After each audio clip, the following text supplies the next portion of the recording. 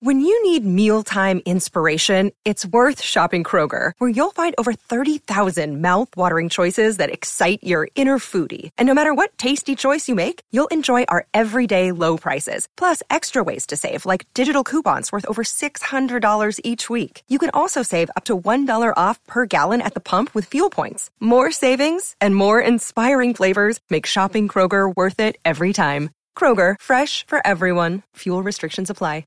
Another day is here, and you're ready for it. What to wear? Check. Breakfast, lunch, and dinner? Check. Planning for what's next and how to save for it? That's where Bank of America can help.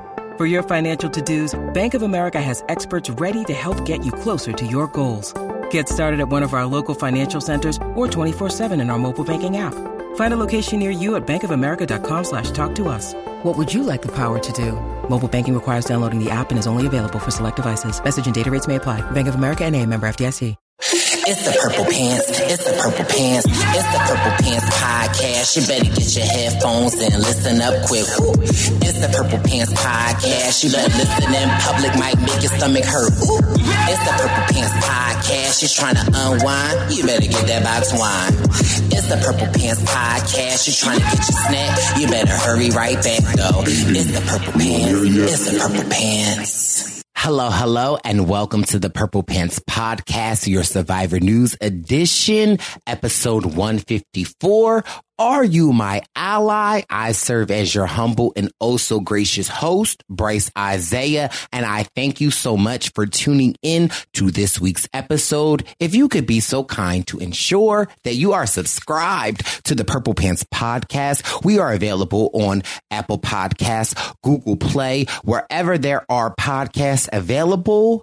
The Purple Pants Podcast resides. Hit the subscribe button, write a review, give your baby boy some 5 stars, and tell a friend to tell a friend about the podcast. Also, you can watch along to this audio podcast on the Bryce Isaiah YouTube channel. That's BRICEIZYAH.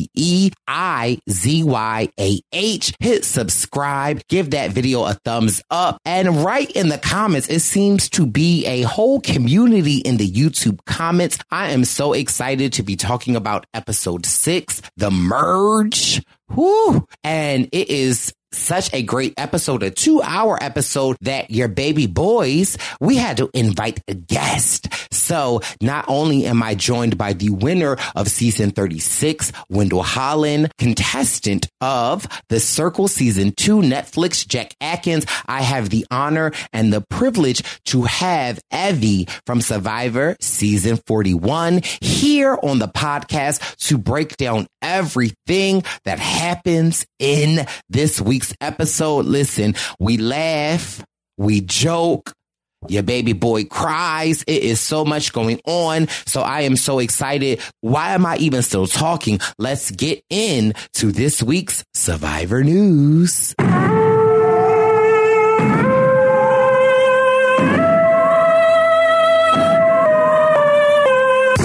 News.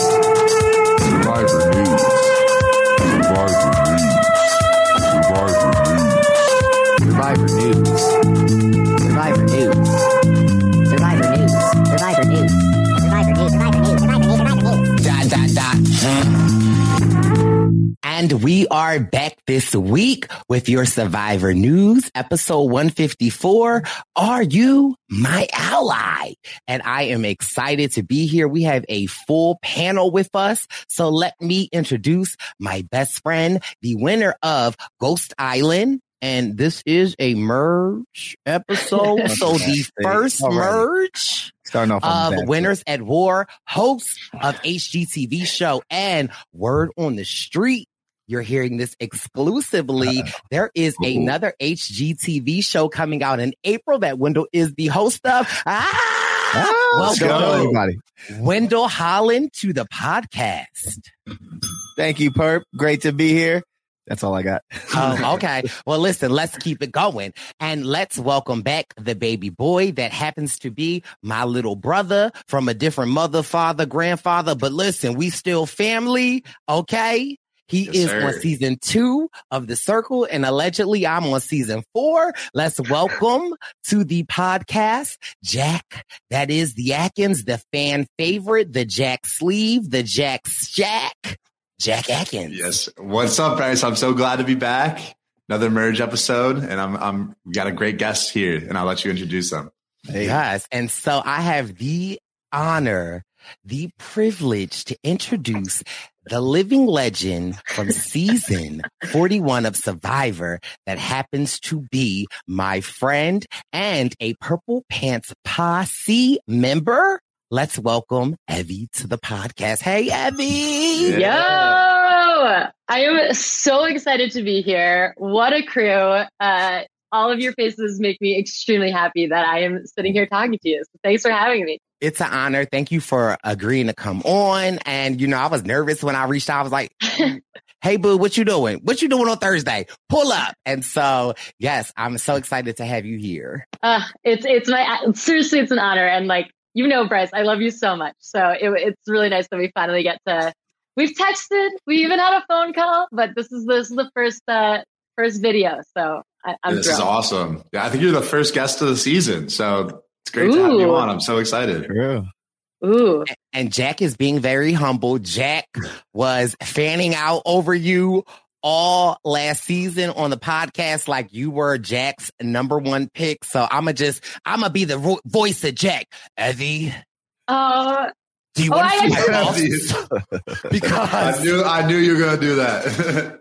I did listen. I tried not to listen to too many podcasts about my own season because you just don't want to really hear, you know. But people told me that you all were really nice to me in the episode where I was booted, and I listened to a little bit of that, and you all were so kind. And there was an excellent Jack as Evie impression that I thoroughly enjoyed. Okay, I'm glad you enjoyed it because you never know. You never know. But yeah, Merge episode, it was a great episode. I'm excited to break it down. It's great to have you on. Does Jack have a bunch of buffs under his sleeve today, Bryce? I don't know. I don't know. Should we check? Okay. All right. Okay. All right. I'm buffless today. I'm buffless. Nah, buff. I can't look like too big of a fan when we got the guests on. You don't want any surprises, Jack. Don't pull that shirt off and have like a buff around your torso. You guys see my calves today. Well, you'll get the buff when you really make the merge. You know, this is just a fake merge. Yeah, don't want to flex it too soon. You know. Well, good thing this is not season 40 because we wouldn't be talking much about Wendy's. But Wendy's, let's kick this episode off. What you got for us? I'm so excited. We got the living legend Evie in the building. We got Jack Atkins and Wendell. And the merge boot from 40, Wendell. Yes. All right. Well, we started off on Vati, night 11. This was after they just voted Daniel out. And Chanel comes back. She threw a vote Mike's way. And Mike was feeling some kind of way about it. In his confessional, he said, expected no, surprised no. Mike is out there ready for everything. And he was not too happy about that. But at the camp, they kind of put on a front. They were hugging. They were like, yeah, we're going to stay forward tight, whatever. Mm-hmm. But he also said he's never going to trust her again. So what do we think about that? I mean, I can't be mad at it. I completely understand it. I want to understand Chanel's point of view because unlike me on Cagayan, I didn't have the mind state of get to the next day, and think ahead and think what you can do. So I understand why she would do that in the sense if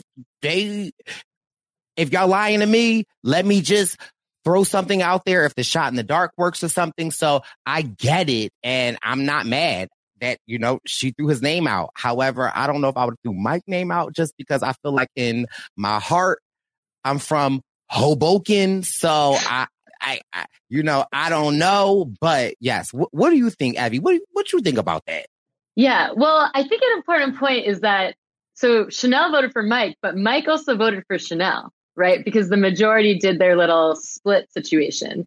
So I think it's pretty common, I feel like, for like that kind of hypocritical thing where, especially I feel like when it's a person in the majority that got a vote, and they feel, still have so much power that they can like afford to be mad about it and be like, this person threw a vote my way, like now I'm pissed. Whereas the bottom person, she has no choice but to try to work with them more. You know what I mean? But she, I think did a reasonable self-preservation move, like you said, Bryce, like gets the next day. It kind of reminded me about me and Deshaun, which like kind of happened at the Merge episode of my season, where like he voted for me and I, with 2 votes, including an extra vote that I gave him, and I put 1 vote on him. Neither of us went home. I was super down to work with him, but he was like, what the hell? Have you voted for me? Like, but you voted for me, but Yeah, Mike had that icy cold quote where he was like, Lydia and Hai, I would take a bullet for. Chanel, I might just have to step aside.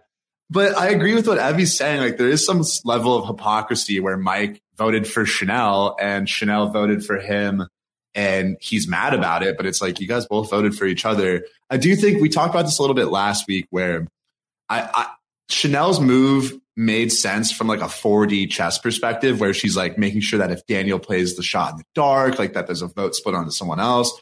But she's just kind of doing too much. And I'm a big Chanel fan. Like she's super cool. She's been one of my favorites from the jump of the season. I think she's a really sharp player, but she's just, it's a long game. It's 26 days. Like to make that move, I think it's better. It would have been better for her to just kind of go along with the group, hope that they have her back, and show some sort of trust and loyalty going into a merge.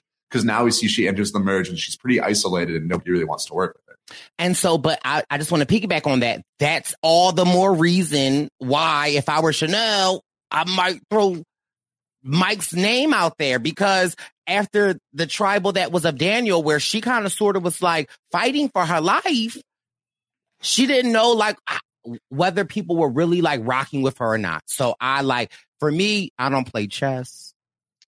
We know. I play double dutch. So like, I feel like I somewhat can understand it, even though in that moment, I don't know if I would have played it, but I get it. Yeah, you want to protect yourself in the event that something crazy happens. So I can understand it. Mike is like, he's a loyalty guy, and he's one of these, if he gives you his word, he's locked in and all of that. So for someone to, I guess, betray him, even though he threw a vote at her, I think he really feels some type of way about that.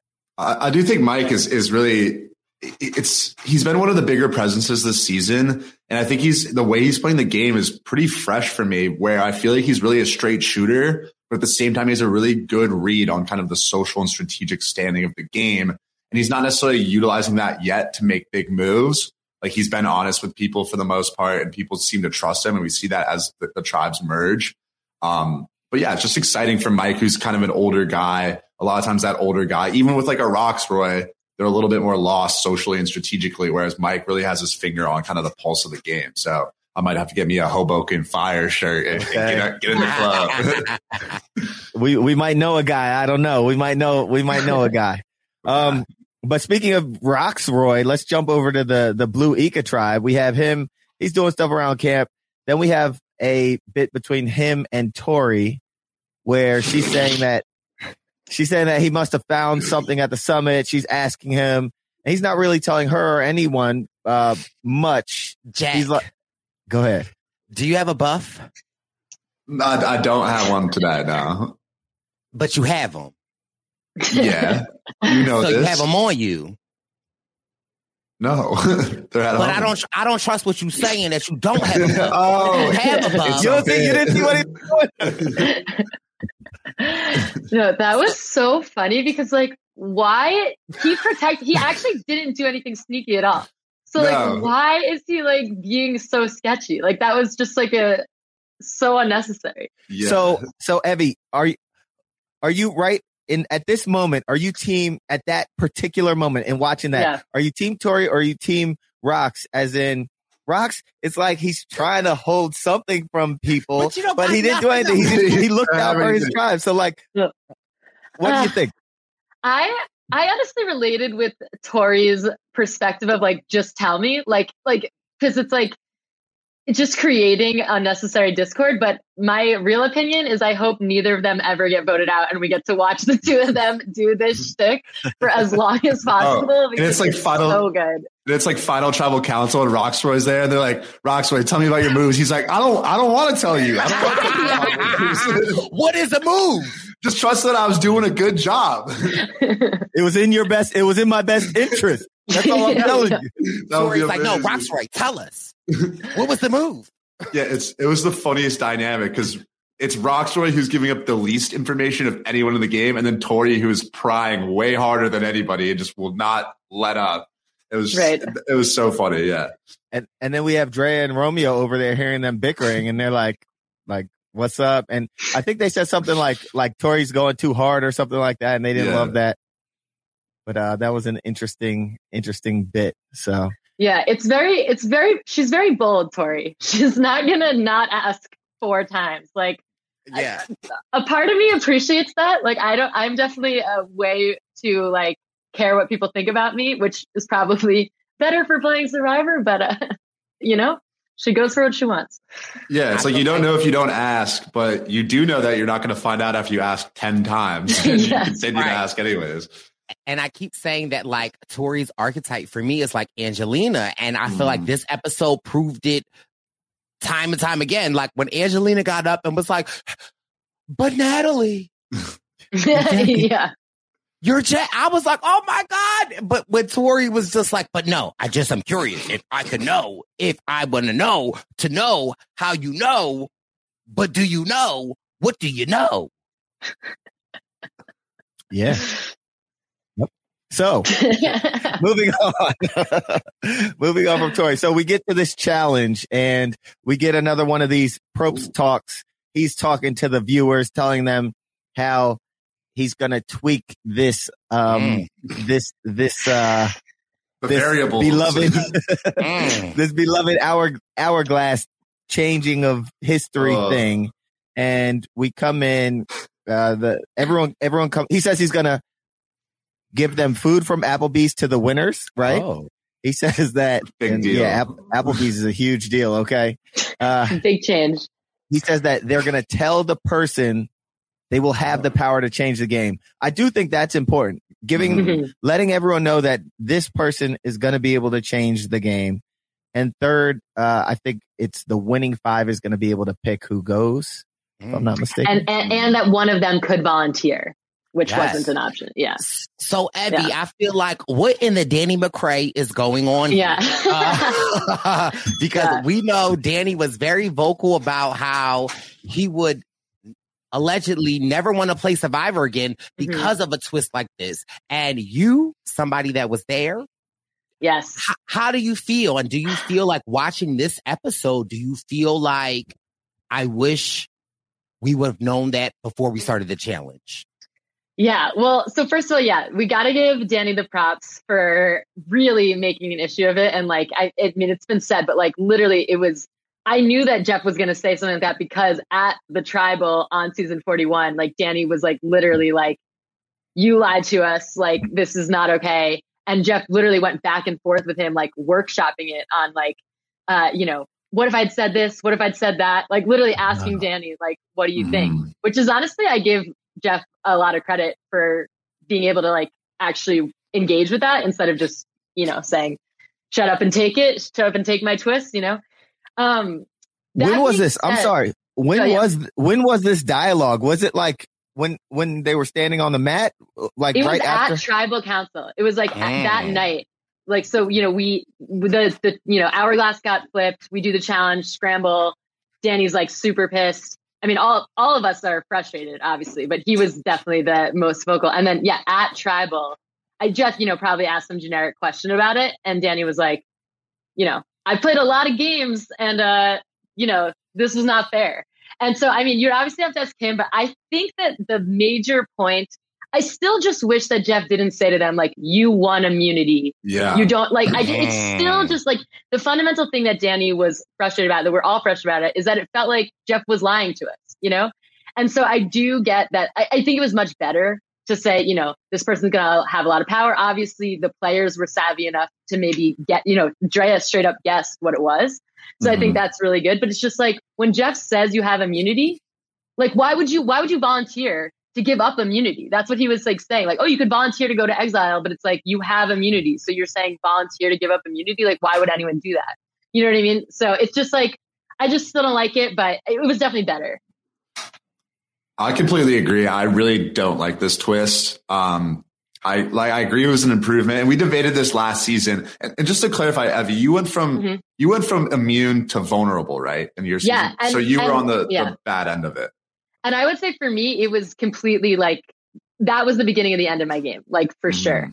Because really no one was looking at me. And then it was very much like, oh, Evie's like one of the basically only options to vote for. And then, you know, with your boy Xander, we had to, you know, do a little fake out, make some moves. Yeah. So, I agree. It's just like, if putting myself in their shoes, if Jeff is like, and the way Jeff just like says it, and he's like salivating over, he's like, you're going to be safe. You get the bar, you get the Applebee's, you get your buff, you've earned your way into the merge. And then for him to just be like, just kidding. Like, no, and also this is the same issue I had. Now he gives some power to the winning team by letting them go to exile if they want, which if I'm in their shoes, like, I don't really think I'm ever going to go. Cause like Evie said, you're already safe. Why would you give that up to go starve for 2 days?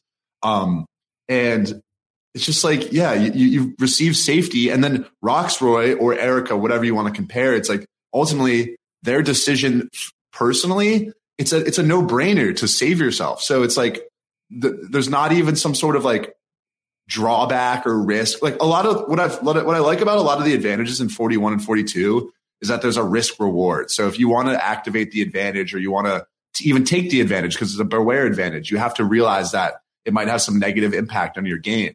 But for the people that are smashing the hourglass, there really is no negative impact. Like Roxroy mentioned, hey, like the tribe might be like, oh, why did you take our safety from us? But even if I'm in their shoes, like if Roxroy smashed the hourglass, I'm going to be like, of course you did. Like, I'm not mad at you. So it's just, right. It bothers me. I get that. But again, somebody that thoroughly agrees with this challenge and this mix up is that, like, even this episode, like Jeff said to them, like, you sure? Yeah. You sure you want to have Evie on your podcast? But then my rebuttal to that, and I do agree that this one was done better. I know. I'm just saying of the fairness of the twist is like, say I'm Jonathan and I go, you know what, Jeff, I will go to that. I will switch places with Roxroy. Well, then Jonathan is now vulnerable and he's going to smash the hourglass because he wants to be safe. So it's like whoever goes, the hourglass is probably still going to get smashed. It's not like oh, if Jonathan goes, he could he could save the group he was with, but he's not with them anymore, so he needs to save himself. But I see. Here comes Spicy Bricey, because if Jonathan did go, he would not smash it. Yes, he would. I think. Why would he smash it? Because he would be vulnerable if he went, and then now he would have to get his safety by smashing the hourglass. But do we know that? Yeah. Okay. Yeah, I think that's the problem. All right. Yeah. Now, Jack, here's my question. So, is there a scenario where someone is there a way we could tweak the rules so that someone goes there and is actually like, maybe I shouldn't do this? Like, do we say, or is there a bigger risk, or is there some kind of beware, something that we can attach to it? Can they then like lose their vote for a couple of days or something that would? What you got, Bryce? What I would say, because we know Jeff listen, we know CBS listen. If someone from that tribe decides to sub out, Roxroy would then go to the other tribe, and the person that subs out stays on their tribe. So if what's his name? If Jonathan decides not to smash it, his tribe stays safe. Because Jack is right. No matter what, if you go and take the place of Roxroy, then you're eligible to go home. So no, the caveat Did I say that right? Yeah, Is that something that we need to add to the dictionary? No, that was Okay. nice. That was nice. That was nice. Check. Well, let's hear the rest of the sentence first. The caveat is if Jonathan saves Roxroy goes to Drea's team, and Jonathan would still stay with his team. And whatever decision he has to make, he makes it. I think that's a great solution, but then the same problem, like I think that would be better, but then the problem still applies. Why would Jonathan then ever smash the hourglass? So then the twist is like null and void. But how would Jonathan know to go? You got to take that risk. No, I'm agreeing. I'm saying if Jonathan did go and he stays with the tribe that won, he's never going to then give up immunity. So it's just kind of like, what's the point of the twist? Yeah, I think as you're getting at, I think the thing that makes it an impossible, like a non-choice, is whether your own immunity is at stake. Like if I do this, I get immunity, you're always going to do that. But I think it's interesting because so my tweak, if we were going to keep it, would just be have that person is immune. Yeah. They just are immune. And it's still, and then they can decide which group do I want to save, which is an interesting, strategic decision. But they're still at a disadvantage because even if you are safe, like Rockstar missed the first 2 days of the merge, which is freaking huge. Like you saw all of those conversations happening and he wasn't a part of any of them. And even though, he had his allies that got to bring him into the alliance, like he missed those critical days of like bonding and seeing these other relationships form. So like that's still a hindrance for the whole game, But being as though that it was Roxroy, I think that it was perfect. Yeah, maybe it was because better. if he would have been there, they'd be like, "Hey, how you doing?" It doesn't matter. That was the perfect person to go. Yeah. No, I do think that fix Evie. That's exactly what I had in mind because at that point, they have a good amount of power because they're basically choosing, what group goes to tribal. And within that group, they can kind of identify who might go home and that could be advantageous for them. But I still agree. It's like you're missing out time. Now, Erica missed time and it worked out for her, but it's still like, it's just a lot to miss out on the first 2 days of the merge, which are so crucial, especially in this condensed version of Survivor. Yeah. I mean, yeah, it worked out for her, but she was definitely playing catch up, it definitely took a toll on the relationship building because she just wasn't there for 2 days, Right. Okay, round 2. Name something that's not boring. A laundry? Ooh, a book club. Computer solitaire, huh? Sorry, we were looking for Chumba Casino. That's right. ChumbaCasino.com has over 100 casino-style games. Join today and play for free for your chance to redeem some serious prizes. ChumbaCasino.com. No purchase necessary. Void where prohibited by law. 18+ terms and conditions apply. See website for details. Okay, round 2. Name something that's not boring. A laundry? Ooh, a book club. Computer solitaire, huh? Sorry, we were looking for Chumba Casino. That's right. ChumbaCasino.com has over 100 casino-style games. Join today and play for free for your chance to redeem some serious prizes.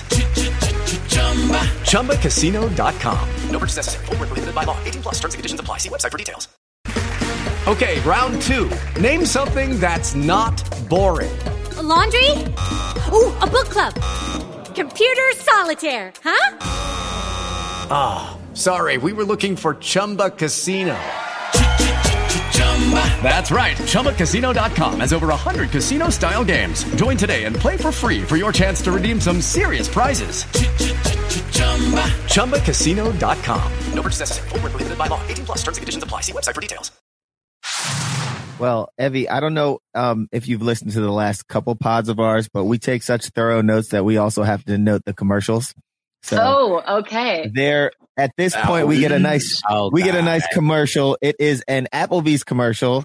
Is that a coincidence? After Probst shouted out the commercial, shouted at Applebee's? I think not. Then we get a Lincoln Navigator commercial. Here we go. These are beautiful, luxurious cars. I think when, okay. Then I guess Bryce is forcing me to do the Bryce and Webb present Chicago Survivor 42 watch party that's going on April 20th in Chicago. We have Sandra as a guest. We have many other guests and we have some serious surprise guests. So that's a commercial for Bryce and Webb present Chicago. You can grab tickets at the link in our bio.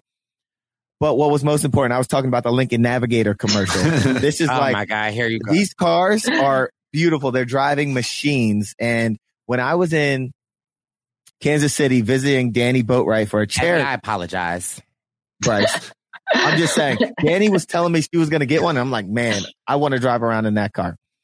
And then finally, we had this "Come Dance with Me" commercial. Oh my God. Did you see that one, Bryce? It was like kids dancing with their parents or something. What is the deal with that show? Are your parents, Wendell Sr., is he a good dancer? He tries. Wendell Sr. Would he come dance with you? I will punch you in your throat, Bryce. Senior would come dance with me. He'd get his little groove on. You know what I'm saying? Senior got swag. All the swag that Wendell does not have, Senior 1,000% has. Don't do that. I'm sure he would be up there doing a cha-cha slide. Don't do that, Bryce. Don't do it. Bryce, you can't dance. Bryce, can you do your Lil' Kim dance for us? Whoa.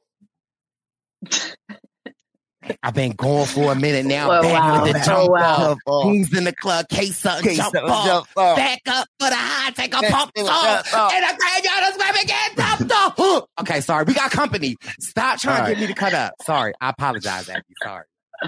Sorry. I'll shout out one more. I'll do another shameless plug. We have. Are you getting paid for these or what? Maybe one day, Jack. You never know, man. Yeah. Maybe Lincoln might shoot the Lincoln sponsorship. You know what I'm saying? Maybe they might send you a vehicle. You never know. We have the kickoff karaoke party. Bryson will present the RHAP Live in New York City on, when is it? May 3rd.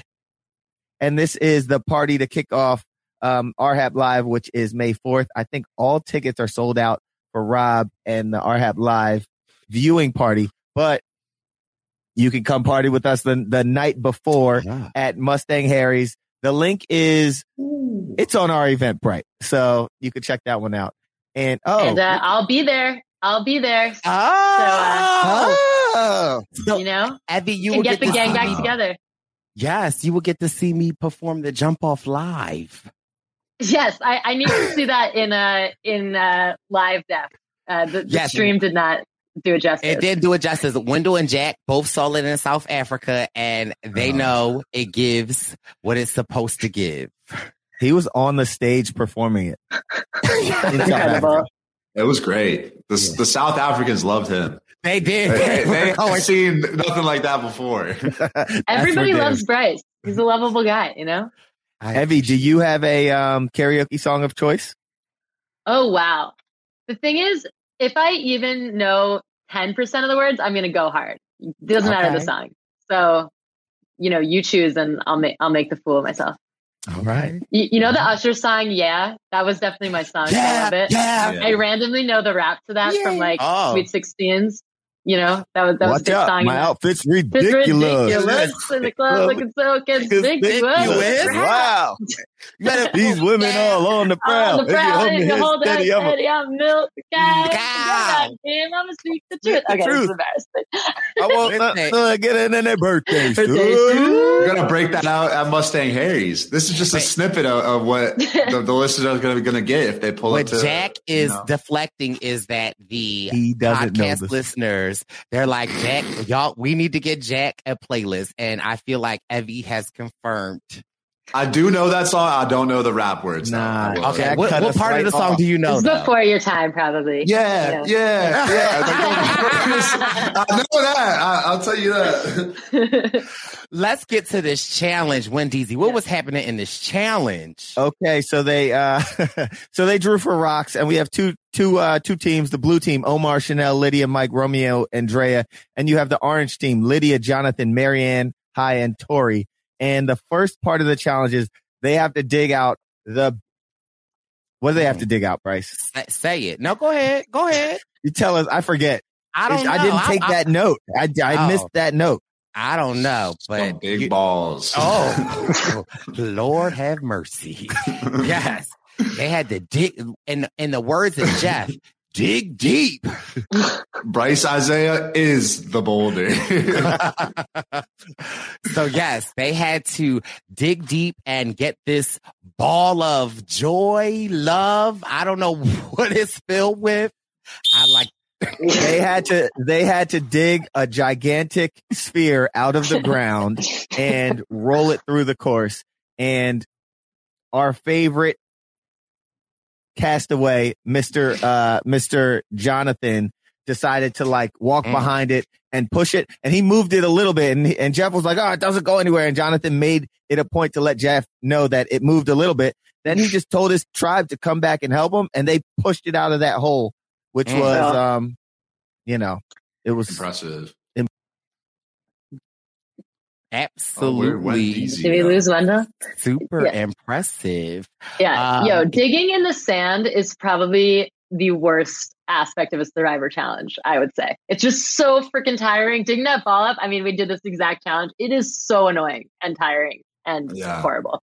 So and I can't imagine, because when you think of like how dehydrated you are, and they're not even eating at this point. Yeah. Like, I did one challenge in Cagayan. I felt like I was about to die. So I can only imagine what that would be like. And then they had to unlock the keys. They had to then push it through, climb up a wall to then do a puzzle. But I feel like if we give any MVPs out, who would you give the MVP to? Jack Atkins. I mean, Jonathan, obviously, absolute animal, but I actually shot Mike a message during this exact part. I was like, this is heart right here. Mike is sprawled out on the ball, just completely putting his body on the line. It was insane to watch. Like, it was so impressive. So, Jack, did the message start out with, hey, Mike, my name is Jack Atkins. I met Mike before. I've got a lot of buffs. You've seen the buffs. We're past that. None of us have met Mike before. I've met him via Instagram DM, showing my support. Okay. Yeah. It's clear that Mike is like a serviceman. Like when he was laying on that and he was just saying like, climb up me, however you got to do it. Then he flipped over. He was like, no, just use my body. Walk on me. Do what you have to do.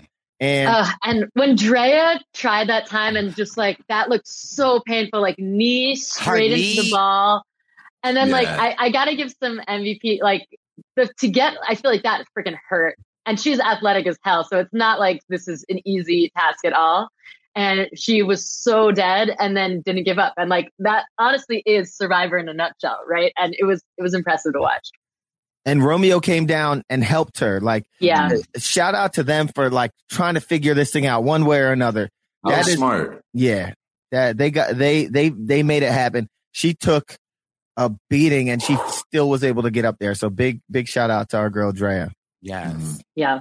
Yes. Shout out to Drea. So then we see that Jonathan, I don't know if I should say team or if Jonathan won.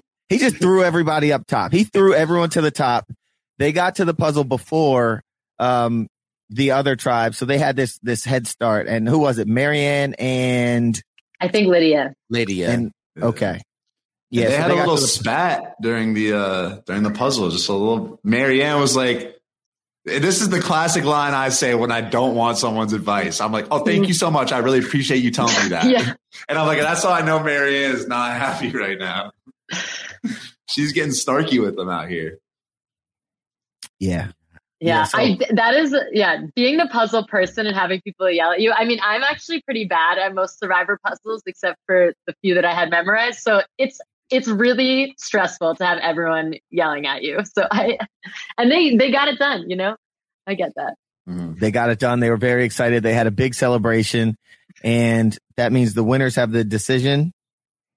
And they can send what was it between Lindsay and Roxroy to go to exile for 2 days, or any of themselves. But. Yes, and they decided that Lindsay, she needed to eat. That was what they said, as if no one else, like we're all not out here. Yes, starving. I don't know why that bothered me a little bit, because I was just like, say what you want to say. Like, say it. Don't give me an ambiguous excuse like that. Wait a minute.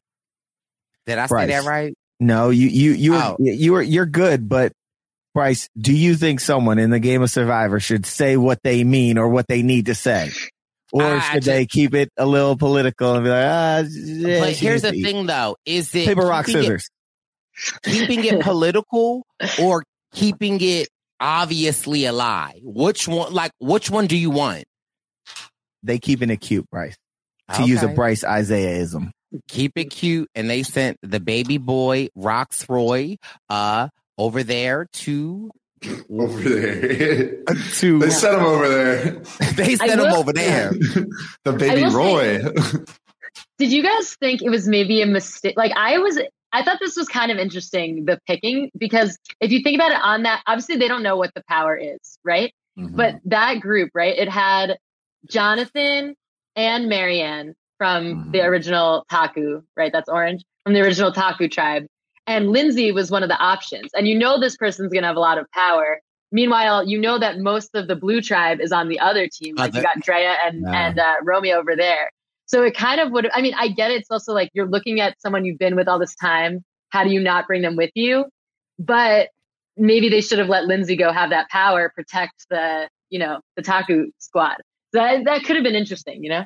Mm-hmm. No, definitely. I agree. But then again, at the same time, the way the rules stand, she would have still been, if they would have sent her, she would have been at risk to go, like, to be on the chopping block. And if most of the other tribe is over there, then she is a liable threat. Yeah. Yeah, it's a lose-lose, I guess. Yeah, that's the thing is, like, if I'm in Roxroy or Lindsay's shoes, like, the power could pretty much be anything, but I still wouldn't want to, like, miss 2 days of the game, stand out for having some sort of power that might be anonymous, you know, because that just kind of puts a target on your back.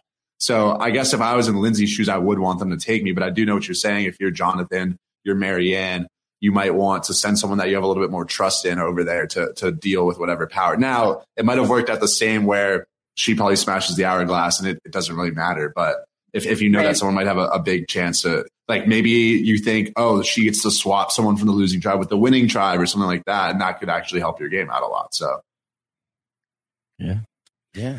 And then we have our boy Roxroy standing there, and Probst asks him how he feels about it, and he says he's excited to go out there. He wants to go out there.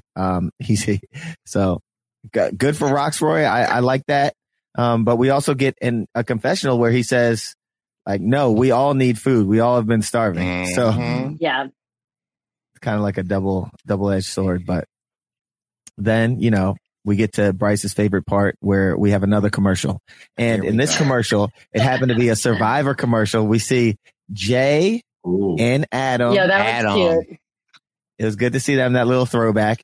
Then we get this commercial for something it's hard for me to pronounce. It's like Uberlevy. It's a migraine medicine. Have you heard of this, Evie? I have not. I will say I mute the commercials. Thank you. Can we mute Wendell? No, we can't mute Wendell because then we have this commercial. It has a bunch of old people in it. And I'm like, what's going on with the old people? And then they'd start talking about dogs. Dogs help us live longer and blah, blah, blah. But it's just this commercial with all these old folks. And then we learn that it's a dog food commercial. Look at that. Evie, are you a animal person? Wow. What? We're going more and more in depth on the commercials every week. But why are they just showing us all of these more seasoned folks? I'm not going to say old folks. More seasoned folks. And later in life. Like, that's the technical term. Later days. We need you. Thank you, Evie. Yeah. Evie, are you a dog person? I'm a huge dog person. I don't have a dog, but I have a god dog, who's one of my best friend's dog, and we dog sit for him a lot. And dogs rock. Nice. I actually have a parrot. I had a parrot growing up. I feel like Omar and I can bond about that one day. Oh God, yes. The birds. Yeah. Very nice. My mom has a dog named Dar, short for Dar es Salaam, the capital of Tanzania. So, wow. We don't like Dar though. Dar doesn't like Bryce. Every time Bryce comes in, he'll like try to bite him or something. But so you got good instincts. Yeah. Whoa. Spicy Evie coming through. Yeah. Listen, you're all my number one. All right, Swati. And what might be one of the most important commercials? Okay, fine. I'll tell you about Bryce and Wen present The Homecoming in Philadelphia on May 11th. Whoa. Okay, we coming back to Philly for our people because Philly has been asking for it. So we're going to have a wonderful event at the Winston May 11th here in Philly. It's going to be a great time. But what's the second best commercial, aside from the Bryce and Wen one, is BetterHelp.com. It's for therapy, and we are mental health advocates, and we need to understand the importance. Paying for you for all this, Wen. Right? They don't have to. BetterHelp.com does not. Like I said, BetterHelp.com does not have to pay me for this, for me to advocate for keeping your mental health sharp and intact. No, I'm with you, Wendell, and I'll take this. We'll do some more free ad. Just another free ad. I mean, the worst part, it's like when you need a therapist, it's so hard to find one, and like find one that's good, and then you have to find one that you like, and it can be a lot. So I've never done Tori. Yeah, exactly. You might end up with your therapist being Tori, and maybe that's not the therapist for you. So. Nah, she's probably great. The last commercial was a Domino's commercial, and we all love some Domino's. Anyway, we get to the Merge Feast, or this feast that is just the feast, right? Okay, here's my question. I have a question. Wendell, did you ever have a Applebee's or an Outback or like one of these types? None of those sponsored ones. We had like Taco Tuesday and stuff like that. Because I feel like the regular Merge Feast is better than the Applebee's Merge Feast. Agreed. That's hot take. Let's ask Bryce about his. Tell us, Bryce. Break it down. So I'm not sure if you're aware, Evie or Jack. I did not make the merge.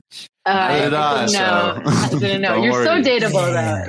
When I went out to Survivor, I didn't want to win. Like, the only thing that I wanted to do was I wanted to scramble the eggs and I wanted the merge. Yeah.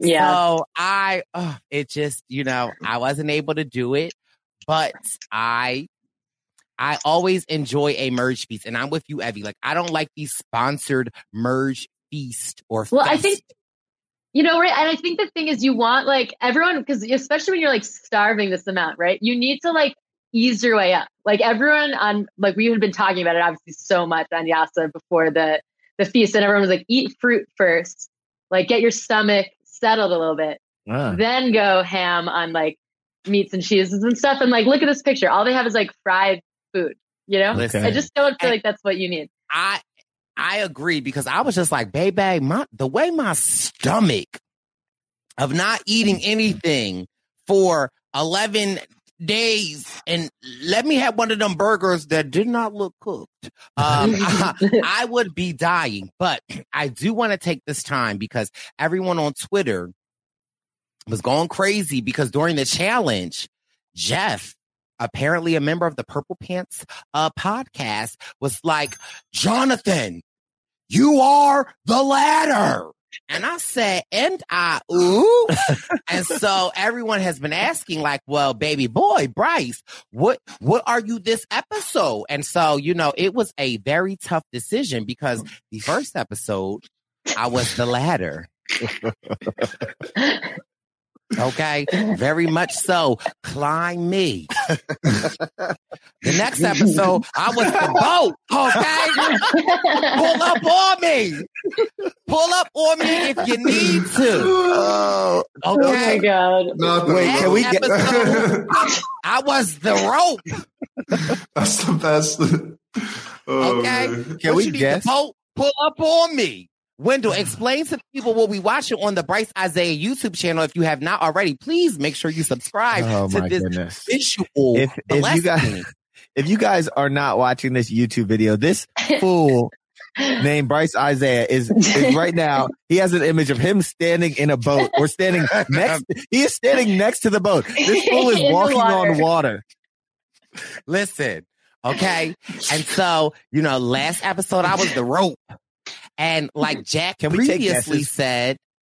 Yeah, we got to guess. We got to let us guess, Bryce. Can we take guesses what you are this episode? Okay, what am I this episode? Start us off, Wen. Okay. Well, I know that during the merge feast, Jonathan said, as I was saying, I know during the merge feast, Jonathan said, those wings are to die for. He loved the wings. So my guess is that, Bryce, you are the wings. Oh, okay. And if it is, I cannot wait for the Photoshop job of that one. Oh, okay. Well, I'll go similar. Yeah. I'll go similar guess since you're introducing this. At first, I thought maybe you're the boulder, but not the boulder. Was that right? You are not. But I was going to say, how you have that right? I see you. Okay. So I was going to say you might be the burger because I think during the episode he says he eats like 5,000 calories a day, so he had to eat like 4 burgers. So I'm just envisioning 2 buns with Bryce in between. Wow, you need to see the visual on this, listeners. Get on the YouTube version. Get on it. So we are clear. I was the ladder. I was the boat. I was the rope. I am not the boulder. However, I am a wing. Okay, baby boy is the wing. I am the wing. This wing. Oh my! This is so good. Y'all need to watch. Click on the YouTube. Find the timestamp. This fool Bryce Isaiah is truly in Jonathan's fist right now. Oh my God, screaming for dear life. Oh my God. Screaming for life or pleasure. I am not sure which one. But listen, Jonathan, you don't have to acknowledge me, but I'm going to acknowledge you. Goodness. Okay? So speaking of Bryce's friend, Jonathan said sometime after he was eating these wings, he said, I have to lay low and hope my social game carries me. And when he said that, I'm like, all right, he seemed like he's had a pretty good social game. He's making these inroads. Omar is his nerd shield, or his brain shield or what have you. And I'm like, man, this might be his episode to go. It is the merge and he is the super standout. And so hearing that, that's what I thought. Mm-hmm. What I will say is that, like, during the merge, after, like, you know what, Roxroy is where he is, I thought that Jonathan, Hai, Drea, and Omar did a great job of, like, a kumbaya. Like, listen, this is who I'm working with. This is what I can bring to the table. This is who I'm working with. This is who I can bring to the table. And I thought Jonathan was in a very, like, great place. I thought that Hai also similarly was in a great place. I thought the ladies that, you know, Drea, Lydia, Lindsay, this for me, oftentimes when you see a normal merge, you often see like so many groups going off and like you see the numbers. But I felt like with this episode, it was everyone was bonding. Mm-hmm. Yeah, I agree. Go ahead, Ev. No, I agree. I seemed like we really got to see everyone making those relationships, having these like individual conversations. I agree. I think Jonathan did a really good job. Like, this conversation between Jonathan and Mike that you're showing. You know, it's so hard being a big, strong guy. No, just kidding. Everyone's got their struggles, and I definitely got what they were talking about. And it was like a sweet moment, you know, they're bonding over it. And I think everyone was doing a really good job of that. I was wondering what you guys thought of Hai's approach. I thought he was clearly working really hard to get himself in that position. But I was afraid the whole time. I was like, Hai is maybe driving too much for this early in the game. Mm-hmm. And it didn't ultimately shock me that in the end he got potentially taken down a peg, like his number one ends up going home. It just felt like he was so assertive that it's like gonna be a red flag pretty early on. I don't know what you guys thought. I agree. I felt like the archetype of Ricard, like where you are shining so bright. And at this point, Hai is the face of his tribe, and he is not scared to like go to rocks for his alliance. I was extremely nervous for him at the same time during this time, but at the same time, I was hella proud as a queer Black man that had played a game, and I was literally too scared to be myself. And let them know that I could lead. So I there was a double-edged sword for me watching that. But no, I too had the same worries. Like, oh my God, like, baby boy, like, dim your light a little bit. But at the same time, I'm like, who am I talking to? No, don't dim your light. Like, is Jonathan dimming his light? That's real. What do you think about, we got a good conversation between Romeo and Hai. And Bryce, we were watching it together, and I was seeing how you were receiving that conversation because, and I'm going to let you speak about it more than me, but just to see how Romeo is this person, he's from South Central LA, and he had to like hide part of himself from some of his family. And then you have this guy like Hai who is living out and Bryce, I think we've had this conversation about other people in the LGBTQ community where sometimes you have kind of like been a little bit more inward or reserved, and you'd see someone else and be like, man, they're just living who they are and they wear it on their sleeve no matter where they go. So let's This conversation between Hai and Romeo 1,000% resonated with me because I feel like there are some people that meet me and they're like, oh, you're this bubbly, openly gay black man. And that I am that. However, in every situation of my life, I am not that. I am a black man from Philadelphia that comes from a black family that is not always accepting of the LGBTQ plus community. And so there were many times in my life that I felt like I was a Romeo, where although maybe to other people, oh, he's gay, it's easy for us to tell, but there is something that is to be said that when you have to come to that decision to say, I'm going to live my life authentically, I am going to be the person that I know I am, it's scary. And to just see that vulnerability in this conversation with two queer men of color and, somebody that maybe is a little more comfortable or has gone through more experiences, lending a shoulder to another queer person of color, which we don't see at all, let alone on Survivor, truly brought me to tears. I just was like, when we were fighting for diversity and, we wanted more people of color, I may have been one of the only people in that meeting with Jeff and the producers to talk about diversity within the LGBTQ plus community. And I would be remiss if I did not say that as we were gearing up for the conversation to have with CBS, there were other Survivor alum that told me to be quiet. Told me to be quiet and say, like, you are black. This is the issue. And, with intersectionality, I'm not just black. I am a black gay man and I can stand for multiple fronts. And just to see this issue and to see this conversation play out in a way that I don't know if I've ever seen on television before, of just another queer person and of color lifting another person up. And for Romeo just to be so open with his struggle, because it is the struggle of so many of us that it's like, yes, to the world, we might be queer and you think that it's honky dory, but there is another thing to accept it. And there is another layer to living your truth. It's scary. And I don't have the answers. And so many people look to me like, oh, you're such a pillar, and I'm honored. But like, I am you. I am just figuring it out.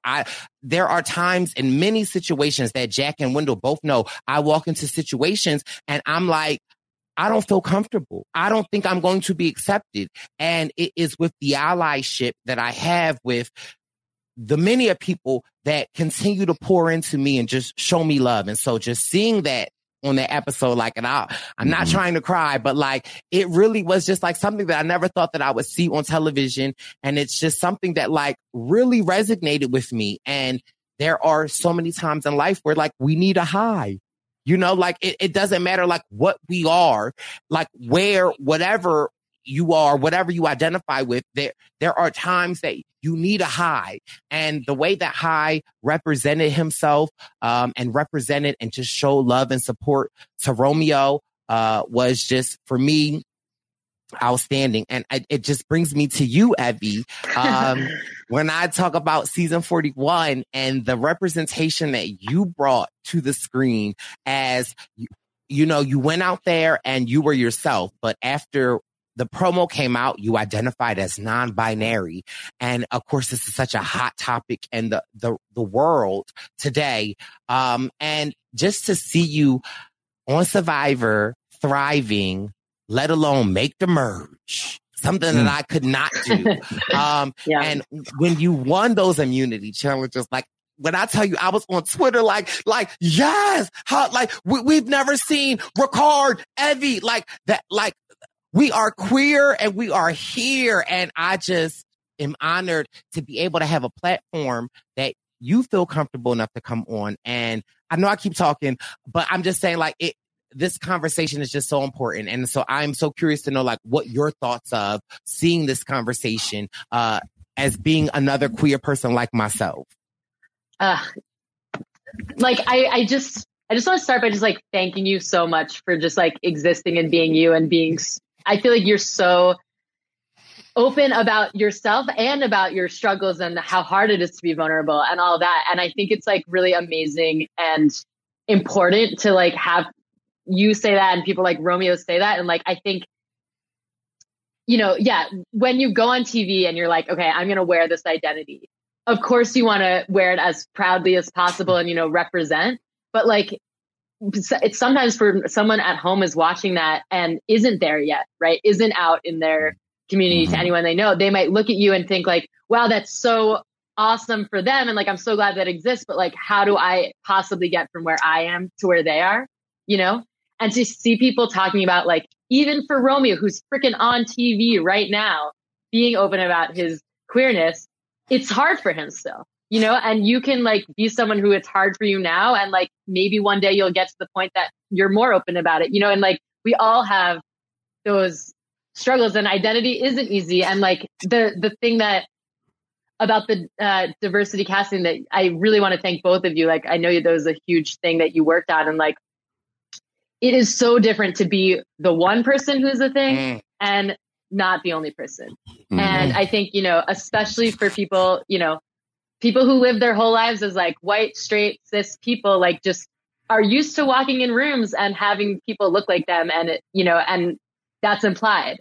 And like, you know, I am at a point now where I'm so like, I really am so confident in myself and my identity. And like, even still, like this past summer, I was with my family at this like resort in Cape Cod. And I was like, I was feeling my non-binary self so hard. Like I'm rocking like tomboy, like swim trunks and like a button-up shirt. And I'm like feeling like I'm looking like so hot, so like feeling my non-binary self, you know? Come on, snack. And, you know, feeling good. And then I get outside and it's like, this is the straightest crowd I've ever, like I've been a part of in so long. And I felt like really self-conscious all of a sudden, even though I'm like, was feeling myself so hard. And it was just like, wow, I'm the only visibly queer person in this entire place. You know, and it really like, it shook me, you know, and it is really freaking hard to be whatever your identity is, to be the only person in the room that has that identity is 1,000 times harder, you know? So it's so freaking awesome to have both of them there and having that conversation. Like, it was amazing. Evie, I have a question, and it might sound ignorant, but I just want to learn. Please ask. You ever feel a need to change how you dress, or like, had you known that you were going to walk out into that, would you have said, man, maybe I want to wear blah, blah, blah? No, it's such a good question. I mean, I feel like in terms of dress, I don't feel it as much. I mean, it's just like, I'm not going to wear feminine clothes. Like, it's just like, for me, that's like, I can't go backwards like that, because it was so like, and that's why I freaking wore the bow tie on Survivor, because like, for me, that was like, when I realized, like, my entire life, I hated dressing up. I was like, dresses, skirts, that's my nightmare. Like, I'll wear, you know, I'm going to wear jeans to like synagogue. Like, you know, like I like just not allowed. I mean, maybe it's, it wasn't acceptable to me. And like, so to be like, oh, there's like freaking formal wear that I love, like a bow tie, like realizing that I could wear like quote unquote menswear, like that was like a life-changing revelation for me, Yeah. So like clothes wise, I just won't do it. But for example, like at work, everything is so many meetings are Zoom, and like my preferred pronouns now, my number one favorite pronoun for people to use for me is they, but I still have they, she on my work stuff. And I like don't really correct people when they use she, because it's just like, it's the workplace and I feel awkward about it. You know what I mean? And like, I want to get to a point where it's not like that, but like there is some amount of just like, I don't want to have this conversation with every single person that I ever come into contact with, And so I just let stuff go for honestly to make my life easier. And it for me, it's like, I know who I am and I don't need every single person to know that, but it would be nice if it was like, maybe we all just like it says they there. So like, you could just also see that on my Zoom name, Yeah.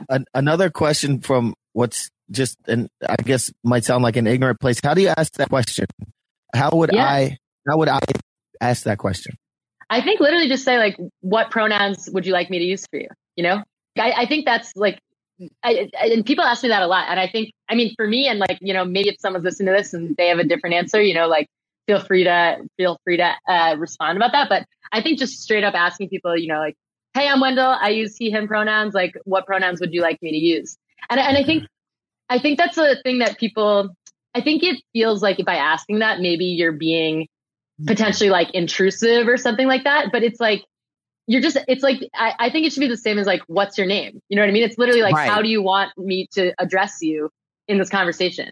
And it's acknowledging that they see you. And like, for so long we have fought as queer people just to be seen. So I just echo that sentiment so much. Evie, sorry. No, not at all. And I think also just like a thing that I kind of struggled with a little bit when I was, like you said, I filmed the show and it was like, well, I was out there that I was like, fuck, I'm non-binary. It's awesome, but it's like, wow, I just filmed this whole TV show and people are using she pronouns for me because that's what I was using, And I definitely had some, like, I felt a lot of anxiety of like, is it going to be weird to then, as this is coming out, to tell people like, hey, actually, I'd prefer, you start using they. And, what does that mean? And just like so much like pressure around the pronoun. And it's like, when I had the reframe of it's like, what's your name? What would you like me to call you for the purposes of this conversation? Like that kind of, for me at least, like reduced the stress on it. It's just like, oh, I like it more when people use they, like it's, so I think just asking, and definitely if you want to say yours first, that could be a good way to be like, because maybe you're thinking that that's assuming that the person's maybe not cis or something like that. So, just say what you use, ask them what they use. And I feel like, you're better asked than not asked and using the wrong one, Thank you. I have so many questions, but in the interest of time, I will not ask all of them. I'll save it for another time, maybe when I see you in New York. Yeah, absolutely. And just like, I really just want to thank you both, because I do think like the diversity initiative was the best thing that happened to Survivor. And it's just like, if anyone out, like, if you disagree with that, you're probably not listening to this podcast, but like, it's just, the show is obviously better and more interesting. Like, wasn't it more interesting to have that conversation than to not have that conversation? It's just like, It's definitely trailblazing a lot of, there's a class at my school right now that I didn't get into, but it's about how reality TV is kind of like a reflection of how pop culture and people's understanding of like identity and personhood shit like are reflected through reality TV. And so with the diversity initiative and you, Bryce, and you, Evie, and Hi and Romeo having this conversation, not only is it representing, those people at home who might be the only one kind of their type in the room, like Evie was saying, but also it's reaching, kids, for example, who might be in rural America who aren't having that exposure to things like this. And now that's sort of framing their mindset in a different way. And it's something that they're not used to in their environment. So it's just kind of benefiting everyone all around and kind of reflecting and helping move the shift in pop culture that we're experiencing. So it's really awesome to see it. To piggyback on that and the diversity initiative, Bryce touched on it like a few minutes ago, but I just want to be a little more transparent with it and give Bryce his flowers. There was a time when there was this larger group of Black survivors that came together, there were many Zoom meetings, and there was a time that someone basically said, it's not about Bryce being a gay person. It's about us being Black people, and this is what we're fighting for. And when I heard that from my best friend, Bryce, I was like, you got to be kidding me. And that's when there was a rift in us as a Black community, in the survivor community. So there were two separate groups that ultimately ended up going to speak to CBS. And Bryce, he stood on his ground. He's a gay Black man, and that is very important. And I think because he stood that ground and he communicated that to Jeff and to other CBS higher ups, I think they understood the importance of that. And I truly believe that we're seeing that on this season, and the different, all the differences in the LGBTQ community. And because of that, we're having these important conversations. Because of that, I'm learning so much more. Because of that, I'm on this Zoom with you, Evie, learning so much more and just able to ask you so many of these questions. And I tell everybody all the time that I just learned so much from Bryce on a daily basis, about how we oftentimes as Black people say the Black community is not a monolith. There are so many differences and so much diversity in our community. But similarly, I've learned through Bryce that in the LGBTQ community, they certainly are not a monolith either. And now we're able to see that. We're able to see people like Hai having a conversation with someone like Romeo. And I'm able to say, oh man, my best friend's experience is more similar to a Romeo's. Whereas we have another friend, a Philadelphia friend, Derek Fisher, who lives his life. Bryce and I were at a celebrity basketball game watching Derek Frazier, Big D from The Circle. We were watching him. Big Brother. Yeah. From Big Brother. I'm sorry. I'm getting ahead of myself. But we were watching him in this basketball game. Big D can't play no basketball, but he got out there and he was just himself and just being, everything that he is and living his authentic self.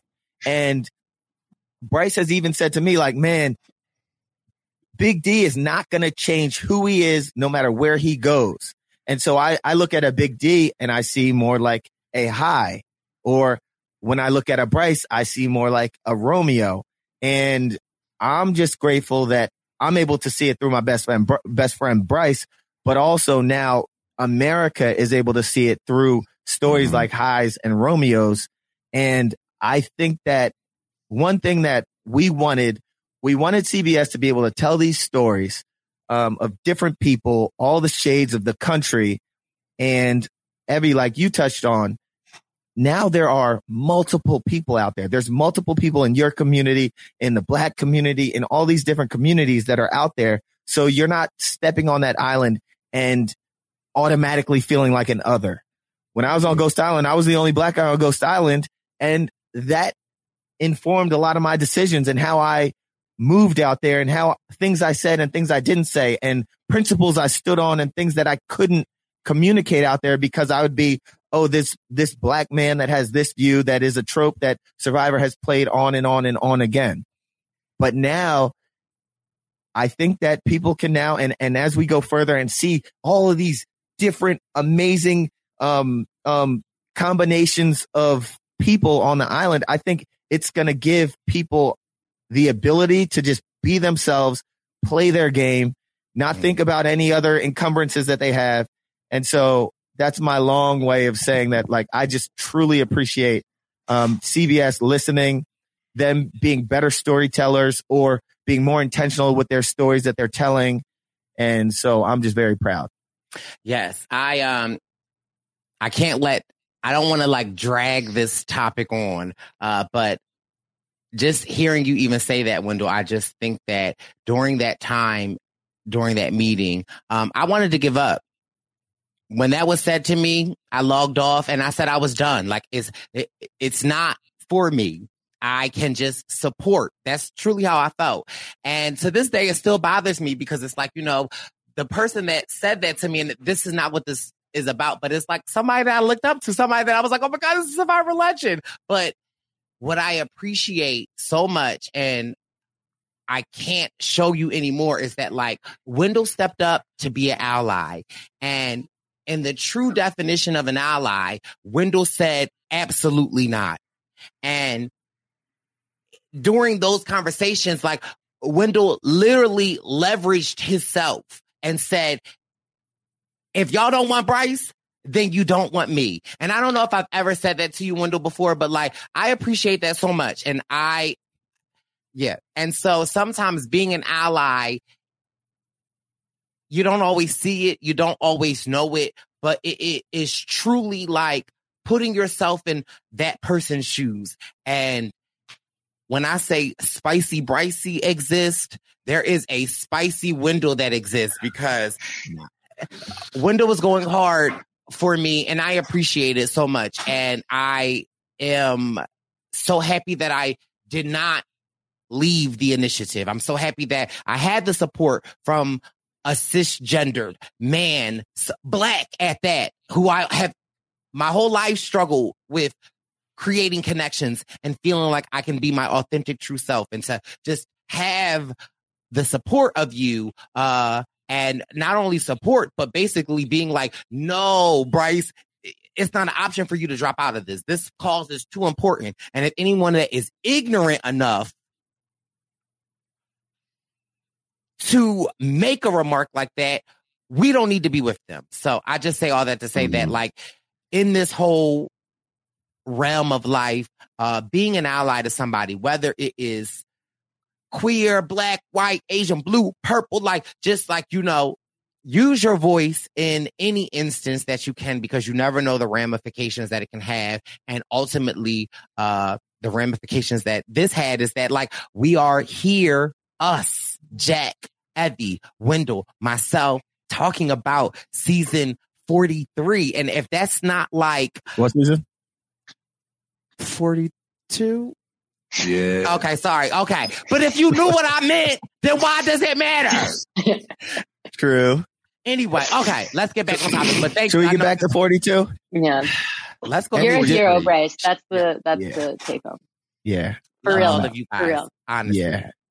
Yeah, you might have been the third boot. But he is the wings.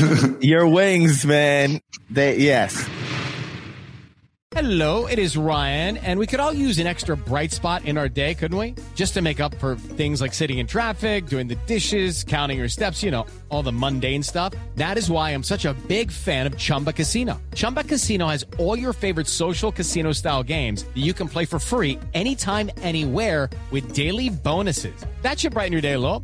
Actually, a lot. So sign up now at ChumbaCasino.com. That's ChumbaCasino.com. No purchase necessary. VGW Group. Void where prohibited by law. See terms and conditions. 18+. Lucky Land Casino, asking people, what's the weirdest place you've gotten lucky? Lucky? In line at the deli, I guess? Aha, in my dentist's office. More than once, actually. Do I have to say? Yes, you do. In the car before my kids' PTA meeting. Really? Yes. Excuse me, what's the weirdest place you've gotten lucky? I never win and tell. Well, there you have it. You can get lucky anywhere, playing at LuckyLandSlots.com. Play for free right now. Are you feeling lucky? No purchase necessary. Void where prohibited by law. 18+. Terms and conditions apply. See website for details. Anyway, getting back to, I guess, but I think that was for the viewers. We're looking Bryce, if you were a flavor of wing, what kind of flavor would you be? Honey barbecue, baby. Spicy, get real. Spicy. Honey barbecue dry rub. Okay. Yeah, lie. You be spicy. Spicy honey barbecue teriyaki. All right. How many flavors is that? All right, for the listeners, It's we're looking at Jonathan eating his wings right now. That's what we're looking at. But one funny part of the episode, and this has to do with our girl Chanel. When people would be talking, maybe about Chanel and her being on the outs, and we'd see her roll up on them. Yeah. Hey guys, what you talking about? I think I'm gonna go spearfishing, Bryce. You want to come? You got any honey barbecue wings, Evie? I love when Hai was like, okay, everyone, like we left last time, so like let's be cool this time. When she comes over, like we're gonna be, and then immediately they did the same thing again. Just ran up. I hope she turns it around. I love Chanel. I would love her to have an epic underdog arc because I feel like she really made like one mistake and it's like haunting her so much. But like if she can just survive long enough to like get some, you know, of the bottom people together, she's good. Like I want her to have her moment, you know? Yes. We love Chanel, and I feel like it is the case of Chanel being like so prepared that like ultimately her not telling the tribe about the vote, like I ain't mad at that. But now that we have merged and now that people can share their other stories about different things, I feel like it kind of sort of haunts Chanel, and I'm hope that she can rebound because the visuals and watching it is very hard to watch. It's hard. And that's the worst freaking feeling, being on the outs like that. Like I had that after this merge vote on my season. Like it is the freaking worst feeling, like the absolute outcast when you have no one else to literally talk to or be around all day. Sucks. Yeah, you're literally on a desert island and you're the outcast. Yeah. I hope unless you're Roxroy. We didn't even touch on his time on the on that island where he was building stuff. That looks good, right? That's some HGTV shit right there, right, Wendell? That's pretty good. Indeed. He did a great job at shelter building. There might be a show somewhere down the line for my man. I would watch that show. Just like, I wanted to get away from my nagging wife, so I'm building a house out here in the woods. But I was so critical because I was like, you know what? The way Roxroy has been with everybody about this shelter, about getting the water, I was like, your shelter better be top tier. And Baby Boy did not disappoint. He delivered. He delivered. And that was impressive as hell. Hearing his story, you know, oftentimes on the podcast, we've been like, look at Roxroy with them glasses. Like, what's going on? And him talking about how him being sent to the island and him getting to watch these sunsets is almost a reward for him, being as though that he has a disorder where the possibilities of him losing his sight might be inevitable, and that this is a gift and that this is a memory that he will remember and cherish. Again, I thought like the storytelling this season, superb, like far out. Like I just, yeah. Yeah, Roxroy is so funny. He's just it's just like CBS decided to go pick up a dad picking up their kid from school and just plop him on the island. And even just all of his mannerisms, like I think I heard a Jiminy Crickets in there. I think I heard a Schneikes in there. And Roxroy was like, sorry, Jeff, I might stop you to get the rice off. And just things like that. It's just him roasting his family, like accidentally. It was so funny to watch. But yeah, I mean, that sunset, even seeing on TV, like it was amazing. It looked beautiful. So for him to be able to take a second to himself and just take it all in was honestly really amazing. It even had me sitting there, like thinking about it, you know, having that time by yourself on the island is probably a lot different than when you're constantly around other people strategizing. You could really just sit there and be introspective and kind of grow and evolve. So it was cool to see. Emily didn't have any of that time in London. I had a lot of alone time, but there was no sunsets. There was just sadness. Bryce, how do you think you would do on like an island like that for 2 days? I don't know if my shelter would be applicable. Okay. Let's hear that. But I know that I live alone and I talk to myself all the time. So I would just, I would be like, I'll be singing and just being like, you want to rumble with the bee, huh? Throw a axe with the whole family, dressed in all black like the Omen. So that's what I would be. I would literally just be given a show. So, but when it got dark in at night, I don't know. Hopefully I can make a fire. The camera people would have been entertained. For sure. I was sent to Ghost Island for one night, and sometimes when people go to these islands, they do get emotional, they get introspective, they think about things. But it's from my one night on Ghost Island, I don't think I was as lone. I don't think it's as lonely as you think it will be because there's still a producer there. There's still a camera person there. So it's not like you just sitting in your thoughts. But for sure, I was appreciative that they showed Roxroy in this light. It changed my perspective on him. 1,000%. I started he became a little more likable and relatable to me. Yeah. And it was so fun to see this guy who I feel like, he was presented as this like kind of curmudgeonly figure about the shelter and stuff like that. And then it was honestly awesome. Yeah. To see him just like, okay, no, but literally if he was by himself, look what he would do. Like, you know?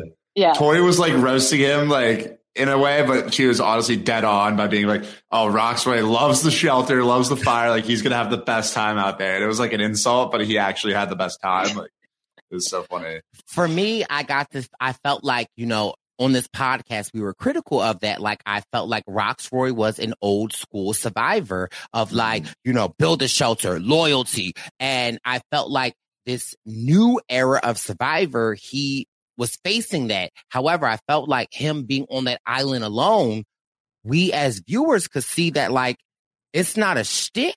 Like, this is really him. Like he literally, everything that he was like complaining about everyone to do, he did and was flourishing. In fact, flourishing so much that he was like, well, I wish I could just stay here. Well, baby boy, this ain't naked and afraid. This is Survivor.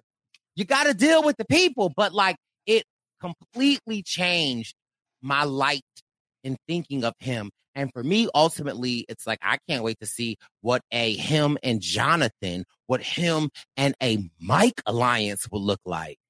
Right. Well, and that's the thing. It's like, as strategy goes, now that he's gotten to this point, it's like, why would you ever vote Roxroy out? You know, like, you know, he's not going to be like scheming, you know, he's going to do what he says. And that's like an amazing, you want those like constants, you know, I don't know that he could win the game.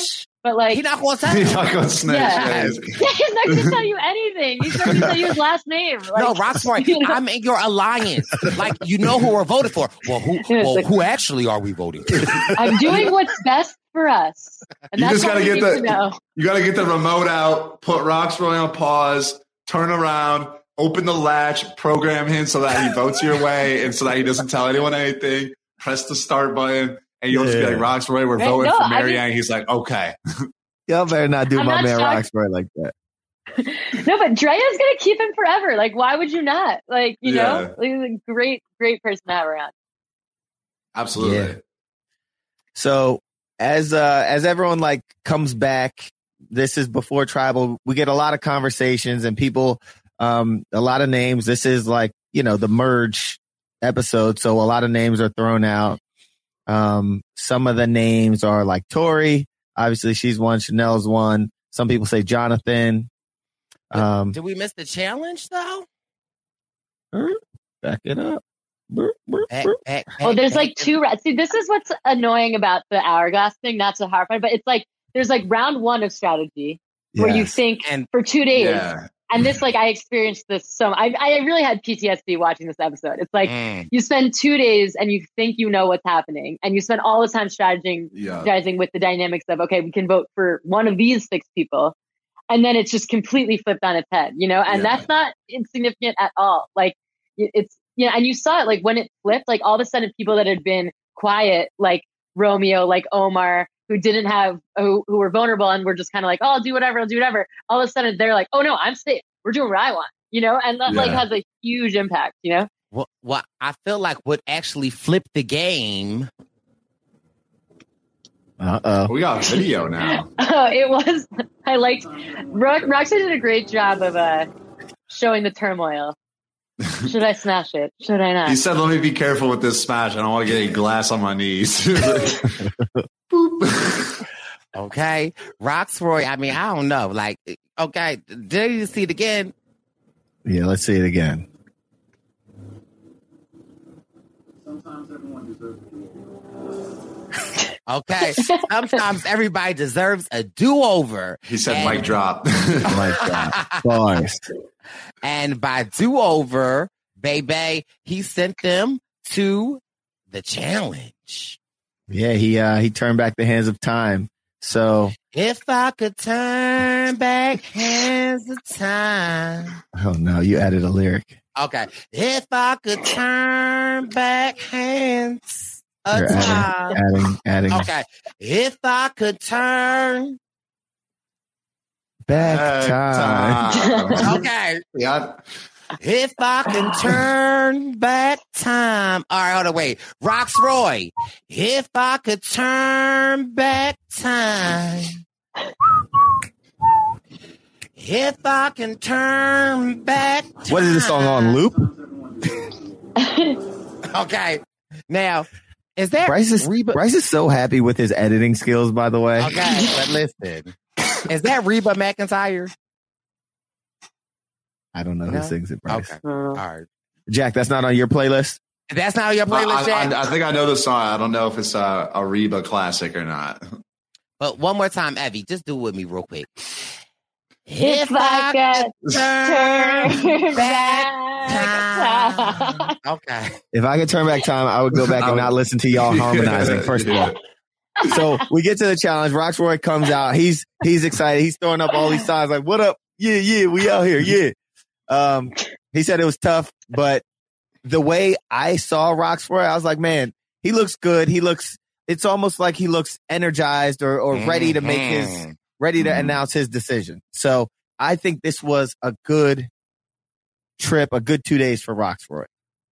And it was funny. It was a small thing. He rejoined and immediately got in line with everyone else. And Jeff was like, "No, Roxroy, you gotta come over here." Roxroy was like, "Oh, like Jeff, you want me to come over there?" But yeah, it was super funny. I mean, he makes his decision, which is no surprise. Well, I mean, we saw him smash the glass. I think it was hilarious that Tori was like, so good. What the hell, Roxroy? Like, we did it for you. Yeah. And then he's like, "You did it for me." And she's like, "Partially." That was we did it for you. I think I saw a tweet from Rob Sesternino or something saying that Tori wants to talk to the Survivor managers. Yes.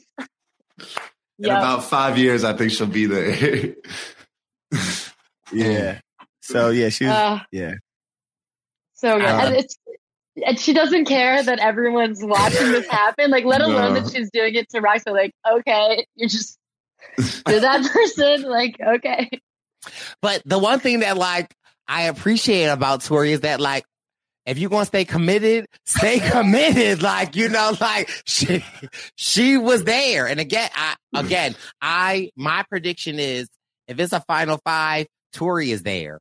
Oh, I completely agree. Why would you vote out Tori? Why would you vote out Tori? Yeah, honestly, I could see it could be like a Tori and Roxroy are the second and third place people. I think that'd be hilarious. The dream. They're there the whole time, and they're just bickering out Final Travel Council. And meanwhile, like, High or someone's like sitting there, like, explaining his game, and Tori and Roxroy just on the side, like. Oh, that would be great.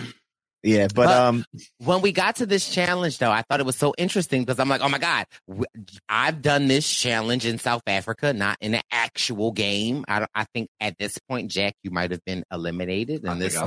Yes, you know, you were not me outlasting Wendell and Jack. And they had to spell immunity. And I was like, I've seen this challenge before. I don't know if it was spelling immunity. Maybe it might have been spelling reward. I don't know. But I've seen the big different boy.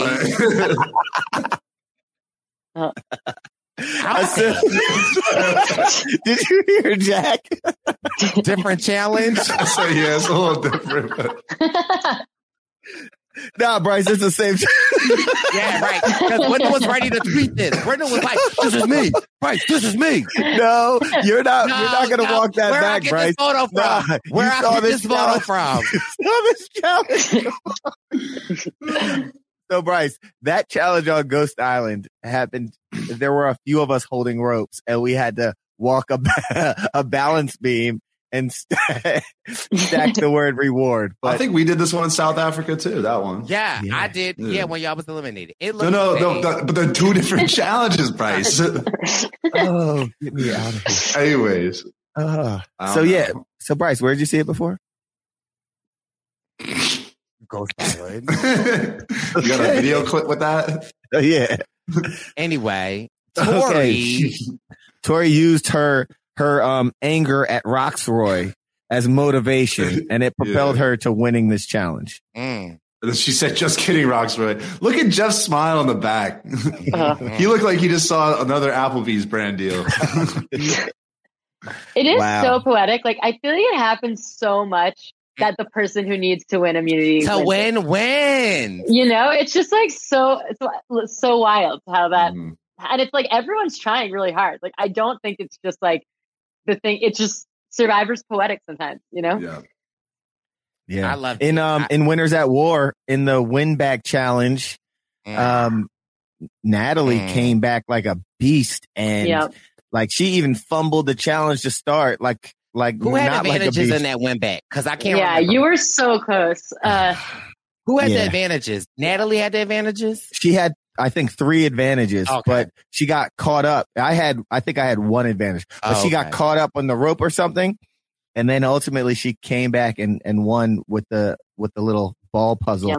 So yeah, it is poetic. She was the first boot, and then she came back and got to the end. Yeah, and her sister was the first boot on hers. It's just like, it's so poetic. Like, it just, you know? Yeah. I'm just Wendell trying to should have been Wendell, though. Right. Natalie got too many advantages, but it was rigged. C'est la vie. Evie, I'm just trying to figure out where the poetic justice for the third boot coming in. Like, you know, like where? Oh, definitely. Well, you were the third boot that launched 1,000 other players, you know? Like, well, that is true. You know, you're like the Helen of Troy of. I'm here for it. The metaphor doesn't really work, but you know. But I'm here for it. Yeah, you're a poem. Unlike these other two that like to bash people when it doesn't work out or the word doesn't fit it, but you get it. I get it. But this is the one thing that I will say was that after baby girl Tori won, we all just said like, the strategy changed because now the people that we are voting for or we wanted to vote for, we can't vote for them. And I just like to nominate this episode's MVP to the baby boy. Omar. Yeah. He saw his muscle wing eating shield in trouble and he sprung into action. And this moment where he was talking to Lydia, where they had already decided that it was going to be Marianne or Tori? I think Marianne was Marianne or Chanel. Consensus. Right. And at this moment, when he saw that she was willing to waver against her own crew, the baby boy Omar went into action. Told Marianne that her name was up on the chopping block and that she might need to play her idol. And that, listen, Lydia is the name to go. He went to our good homegirl Drea, sold it to her. And I'm like, oh my God. I'm like, there's no way that this is going to work. And especially when he had to go to High. Wow. That was ballsy. High and Mike, her two close allies. Yeah. And I'm like, oh my God, are they about to flip the vote on baby boy O? I got an icebox heart in my grill. I got an icebox grill where my heart used to be. Jack, who sings that song? Can I get it? Can you sing it again? I got an icebox where my heart used to be. Okay, let's sing another. Mariah Carey. No. Bum, bum, bum. That's all I get. What's Sweet the other one? Wait, Gots to be my girl. I used to be the one that gots to be my girlfriend. What about Lil' Kim? No. No, don't say it yet. Hold on, wait. What's the other one? Gots to Doon doon doon doon doon touch doon doon doon doon doon doon touch touch touch. Evie, do you know these? I'm lost. Sorry, I was having some technical difficulties, which spared me from not being embarrassed. That I didn't know. Hold on. Wait, have you heard this song, Evie? Doom, doom, doom, doom, doom, touch. Doom, hold on, doom, wait. We're going to figure this out. Hold on, wait. Where am I? I am loving your rendition. I can't say that I know, but Wesley got the moves. I'm liking this. And the chair dancing, it's not as easy as you might think, you know? When you put it down, girl, you ain't from more. I said, what's that with me? Hold on, wait. Okay, so now, Diddy, I got one. I got one for him. Okay, because y'all don't know this damn song. Ready? Evie sells it way better when she doesn't know.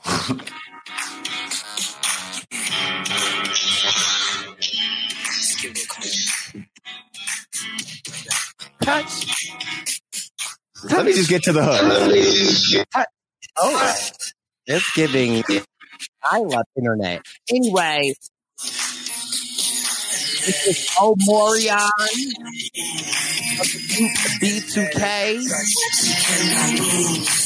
but not too much because we on YouTube and we don't want to get true. Copyrighted. Okay. Have you ever heard that song, Jack? I don't think so. Damn, is that Omarion? That's Omarion. So when we were referring to Omarion, I know a little Omarion, but not there. Referring to O. I'm thinking like the Omarion, Janae Aiko, like who was it? Chris Brown. Close to me. Oh, not like groceries. Like you gotta eat like oh.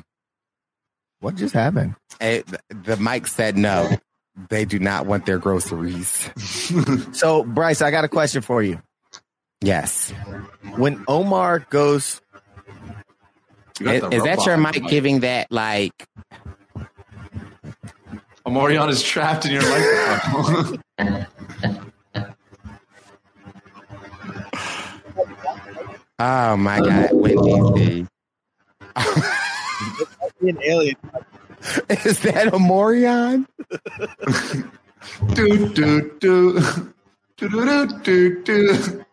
And maybe unplug from your computer and plug again because the sound is jarring. I was like, maybe that's not him.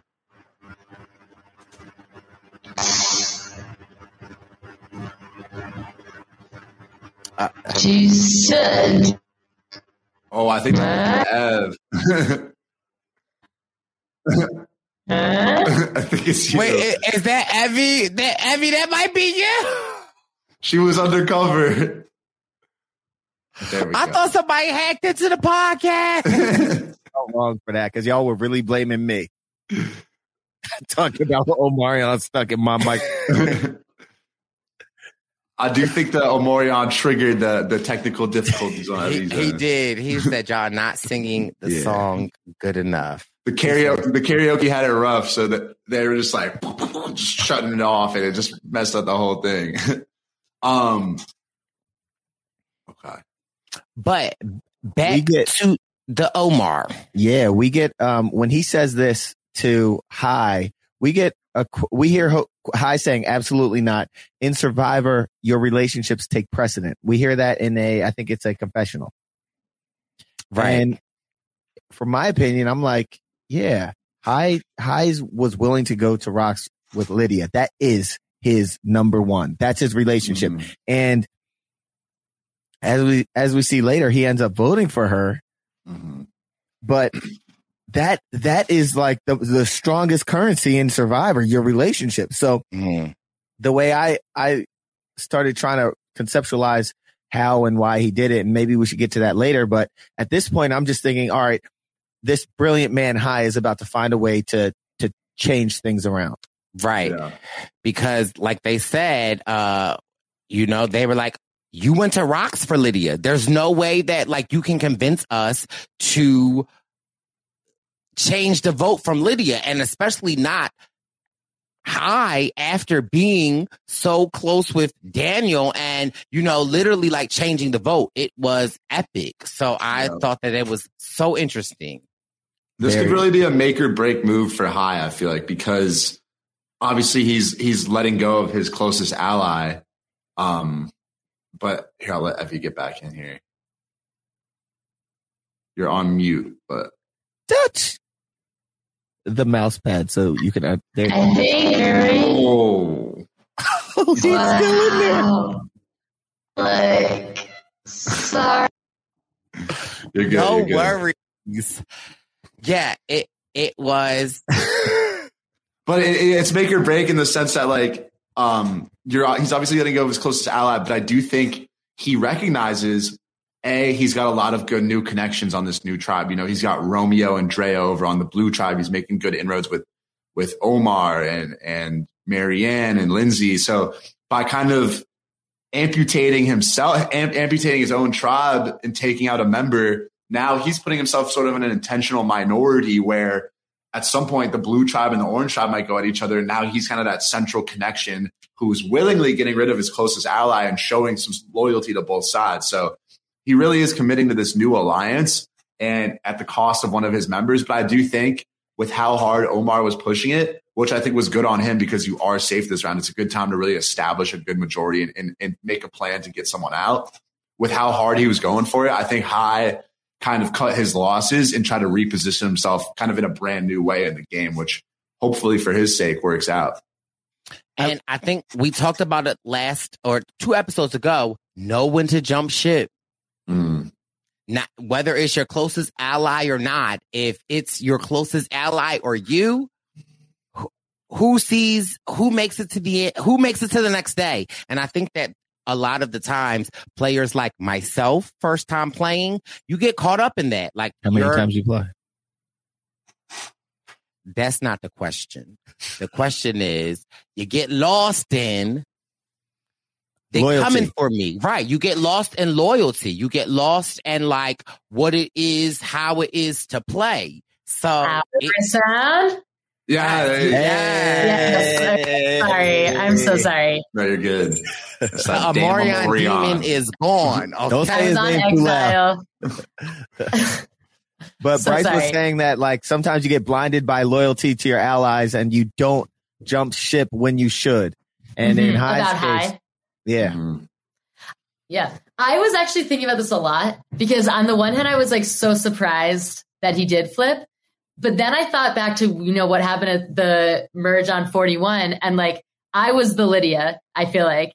And my allies, when I had really great connections with them and I was able to get them to work with me and, put their necks on the line to save me. And then ultimately I was saved and all 3 of us were at the bottom. And then Tiffany went home and Xander was, at the bottom for like so much of the game from then. And so like, I mean, it worked out for me because otherwise I would have gone home. But like ultimately maybe it would have been better for them to just let me go. Because then it was also such a threat of like, oh, the Yasa 3, you know? Exactly. And so if Hai goes to the mat for Lydia, now it's like so scary. The, Vati 3 or, him and Lydia as a pair. So it's like, you want to keep your allies, but on the other hand, like it can put a huge target on your back, Especially in this 3 tribe configuration where everything's getting scrambled up. It's like if Hai goes to bat for his green people too hard, then the orange and blue are naturally sort of going to come for them. Whereas if he can kind of honestly get rid of some of the green people, now he's a free agent who's going to be able to leverage his position between both the blue and the orange tribe and really reevaluate his position in the game and be in a pretty good spot with the connections he's made. And shows his loyalty to the people that he just made loyalty to. Jonathan, Drea, Omar, Romeo. Like, you know what I mean? Sometimes if that good faith of him getting rid of Lydia could have gone a super long way for him. So I'm not mad at it. Then we get the tribal. Yeah, but I do wonder if people are going to start realizing that the Taku 4, that orange 4, like maybe they were sort of willing to turn on each other, but ultimately they weren't. And I think that if I'm the other people in the game, that's the 4 I'm afraid of, Definitely. So Omar, you did a great job, but I do wonder if that's going to flip on him, of people realizing that. If Jonathan doesn't already have a huge target on himself and now Omar just pulled that move, it's like, whoa, these jokers are here to play. So we'll see. Yeah. And at Tribal, we had an interesting exchange at Tribal between Drea and Marianne. What was it? What were they arguing about? Saying. I don't even know what the what the point was. Yeah. But it was so funny that Marianne was like, oh, I think we're saying the same thing. And Drea's like, no, we're not. I think it was, I don't fully remember, but I think it was sort of Drea was sort of like, you know, like things that happen now or like have long-term implications or something like that. And so Marianne was like, oh, so yeah, you have to be like loyal to your people, like something along those lines where Marianne was like misconstruing what she was saying. And basically being loyal to like your original tribe right now. And then tomorrow the tribes might shift and then your loyalty adjusts. But I feel like Marianne was saying like, you can still be loyal to your original and as things adjust. And Drea was like, well, no, I could be loyal to us four right now. And then Wendell get voted out. And now my loyalty shifts. And Marianne's like, well, that's the same thing. And Drea turned into Roxroy and was like, no. I'm so curious what you guys think. Because like, I feel like unless someone says something like huge, like, you know, game-changing thing that they say at Tribal, it's like, does anything that anyone says at Tribal really matter? Like, why are you digging your heel? Like, it drew attention to it so much. Yeah. Whereas, like, you know, it's like everyone's just saying shit to Jeff, you know, part of my language, you know? You're right. No. I felt like it showed us that for me, and someone who loves Drea, it makes me understand why Drea and Roxroy are so aligned. I feel like they are very similar in like, this is how we see it, is very green or yellow. Yeah. Right. You know, sweet or sour. It's none in the middle. And again, there is nothing wrong with that game plan. Like, you know, Coach the Dragons player would love that. Well, that might be why there's something wrong with the famous Survivor winner. Yeah. One of the best to do it. Drea is intense. When I look in her eyes, I'm like, whoa, she is locked in or something. There, she's got an intensity about her, and I was thinking that Drea was like one of my winner picks. I'd say a few episodes ago or whatever, and I'm interested to see how far she can go now with how her intensity and like. Yeah. For her to choose that to go back and forth with Marianne during Tribal, I was just like, just let the young woman say what she's saying and just be like, yeah, sure, yeah. But I don't know. And it goes both ways, but you're right. Like as Drea, as someone who's kind of more in a power position and who's a little more mature, like older and wiser, it's like, it is funny how you can just get into those random spats where it doesn't really matter, but you do just want to be like, well, that's not what I'm saying. Right. And then Marianne's like, well, I am saying the same thing. And you're like, no, you're not. So I don't know. It's kind of, it's just funny how it shakes out like that. Yeah. And let me not be a hypocrite because I kind of had a small moment like that with Donathan, actually, now that I think about it in Ghost Island, where we had like a bro off. I was just like, da-da-da, bro. He was like, well, da-da-da-da-da, bro. And I was like, well, da-da-da-da-da, bro. And we just had a bro off in Tribal, probably for no reason. Yeah. That I shouldn't have had, but don't do my Jonathan like that. Who? And who? My Donathan or Jonathan. Freudian slip right there. Yeah. But I was curious to see how the votes would go. And again, I feel like this episode being a 2-hour episode, you know, we had 2 people prior to Roxroy, and now we had another 2 people, and then in the last 10 minutes, they didn't sub somebody out and put somebody else in, and I was like, I'm so confused as to like how the votes are going to go. And ultimately, I was extremely sad to see the queen of the juicy behind, self-proclaimed Lydia, go home. But I was even more surprised to continue to watch the episode when Survivor plays who voted for who to see that Omar was able to get high to jump and Mike. Mike. Well, Mike said, listen, if whatever you want high, I'll do with you. He said, I'll take a bullet for you, and then I'll put it in the gun myself, and bam, see you. He says, I'll take a bullet for you, but that doesn't mean I won't shoot myself, you know? Like, so reactions to Lydia going home, Evie, were you surprised? Did you think it was coming? What do you think? Just my main reaction was sadness because I do really love Lydia. And I just think she's just been a very fun presence when she hasn't had so much airtime, but she's the queen of Survivor Twitter. And if anyone is not out there following her on Twitter, fix yourself. And so that was a shame. And I do just, I just think it's so sad that she's not on the jury. Like, I just think it's like that person should be on the jury. They're at the merge. Yeah. Merge boots. Come on. That's jury members right there. And that just makes me sad. But I do think, it was a great, great move for Omar. I mean, he was at a point where it's like, we could vote out. The two options are my two of my allies. And he was like, nope, option C. So, very good on his part for sure. And for the Ika tribe, the Blue tribe, I saw this. Every member of the Ika tribe voted for a different person this tribal. Someone voted for, Roxway voted for Lindsay, Linz. Yeah, what was that? Someone voted for Marianne, someone voted for Jonathan, and someone voted for Lydia. So the Blue tribe, as they've been throughout the whole game, is just completely all over the place. But yeah, it was a great move by Omar. He really took the reins on this episode and is driving the narrative so far of the merge. With that big move of Omar's, how far can we see an Omar going? I love O, and I want to see him. Like, I love O, like love. However, I feel like that move at this point makes you and Jonathan Siamese twins.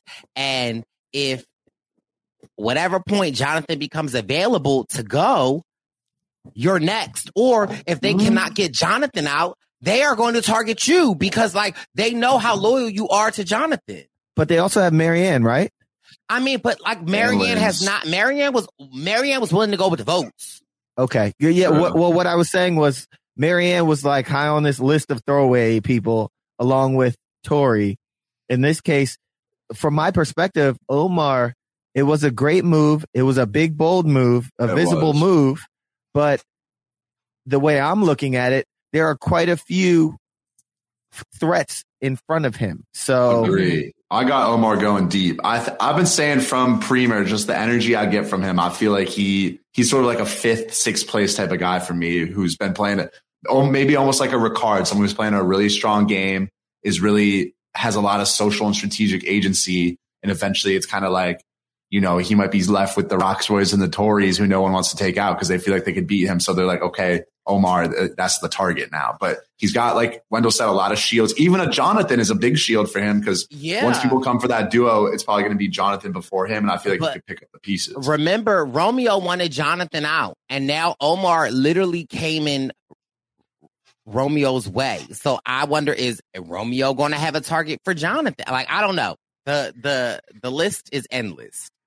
So my next question is, you have this Omar who kind of pulled a Ricard type of whatever move, but I also think of Hai being kind of Ricard-esque too. Mm-hmm. So true. I just think in a great spot. I think he's in a great spot too. Go ahead, Evie. Oh, no, I was going to say, but I think the key to the Ricard was that he didn't pull the big move until final 9 or whatever it was. And even that, I think, ultimately turned out to be just a tiny bit too early because then he couldn't get all the way to the end because he was such a big threat for so long. And so I feel like, to really make the Ricard comparison is to get to the merge, lie low for a little bit, and then pop. And I'm afraid, I think someone like Omar, even though he did pull this big move, maybe because he's like kind of a lower tier vibe, than maybe someone like Hai, someone like Drea, someone like Jonathan, who's just so like physically imposing. Maybe he might not be on the radar like as much. But I think if people know that he was, the guy on that, then I think it's going to be really hard for him to get to the end, Fair. But it's like he doesn't have a Dom to be with his Wendell, For the viewers, I feel like it seems like a really huge move, but I feel like maybe in the moment it wasn't as big as it may come across. Like, obviously, Omar diverted the votes from some of his orange constituents, but like the Lydia throwing her name out, she wasn't a big player necessarily in the game. And so they have this alliance where you have a lot of the Orange members. You have a Drea and a Romeo who are sort of kind of looped in. You have Hai and Mike. And so if Omar was able to get the ball rolling on this Lydia vote, I feel like having that large majority alliance, people were maybe a little bit more willing to kind of just go with the flow. So obviously Omar was able to get that ball rolling, but I do think he was able to, it's hard to tell from the viewer's perspective, but I think he might have been able to be subtle enough that I don't think next week people are going to turn around and be like, all right, Omar's running the game. You know, I think he'll be all right. Yeah. But I do think Hai might notice. Like he went along, but he wanted to be the driver and he didn't get to drive, you know? So I do think it probably popped on his radar. And Omar told him directly that it was like, I mean, he didn't say this is my idea, but he was the one that told Hai. So, he put himself out there. I could see definitely a big Hai Omar face off. Those kind of seem like the main sort of strategic forces kind of running the game right now. So. Yeah, for me, I always thought that I was the only like rapper on Survivor that has had songs that have charted. But after the queen Chris that Noble. is, okay, well, Wendell had Wendell charted. Okay. Bryce Isaiah has had songs to chart. And, you know, here I am thinking I'm the only one. And listen, Evie said that Lydia on the Twitter makes a lot of noise. But if y'all did not know, after she got voted out, she had let the people know what she thought of on her TikTok. And if you don't follow the Lydia on TikTok, make sure you follow her. Now, let's see if we can get a little sample of what the queen of the Juicy Behinds was saying. Bati, we get hot, we get shot. He could talk, it doesn't matter. We forgot the plot, cause we did a squad. Shaking up. Okay, we don't want to play too much. Listen, she was talking spicy and we love it. Queen Lydia, just know that this is a Queen Lydia Juicy Behind Stand podcast going too soon. Absolutely. But please know you are a living legend. And it is such an honor to be able to talk with such a diverse panel here on the Purple Pants Podcast, Survivor News. Evie, thank you so much for coming on and being an inspiration to me. And listen, whether or not the Amorian demon got your microphone, I am so sorry about that. We will not hold it against you. You're going to be trying to sleep tonight and you're going to hear like echoes of Amorian coming out the... It's going to haunt me. But I'm really so glad I got to be here. And I'm really so glad that we took the time to stop down and talk about, Bryce, like how amazing the work that you've done and you're amazing, like standing up for so many people, including yourself, including me, including, you know, all the people that are now going to get to be on the show and see people like them on the show. And you're fantastic. And Wendell for being an amazing ally in that moment. And I'm just really, really, really grateful I got to talk to you guys. You too, Evie. Thanks so much for coming on. It was awesome. It is an honor, Evie. And listen, we will see you in New York. We're going to cut up. Yeah. Okay. Now I might cut Jack, up are with you your partner. coming? You getting to New York? It's going to be tough. I have school, but that's near Mother's Day, right? I might have to make a little trip out of it. Come on. Shout out to Christine Atkins, who is a Purple Pants podcast. A big posse member. You'll see her in the comments. Yeah. Listen, in the comments, she texts us. I appreciate it. But truly, no, honestly, thank you, Evie. Jack, baby boy, it is a pleasure. The insight, the articulate disposition that you provide to us, and the occasional checking of your baby boy, Bryce Isaiah, on or off camera. We appreciate it. And just know that you are a valued member here. Wendeezy. Yes, sir. Nothing for you. I'm taking a break from ordering Wingstop, though. I'll tell you that, Bryce. Okay.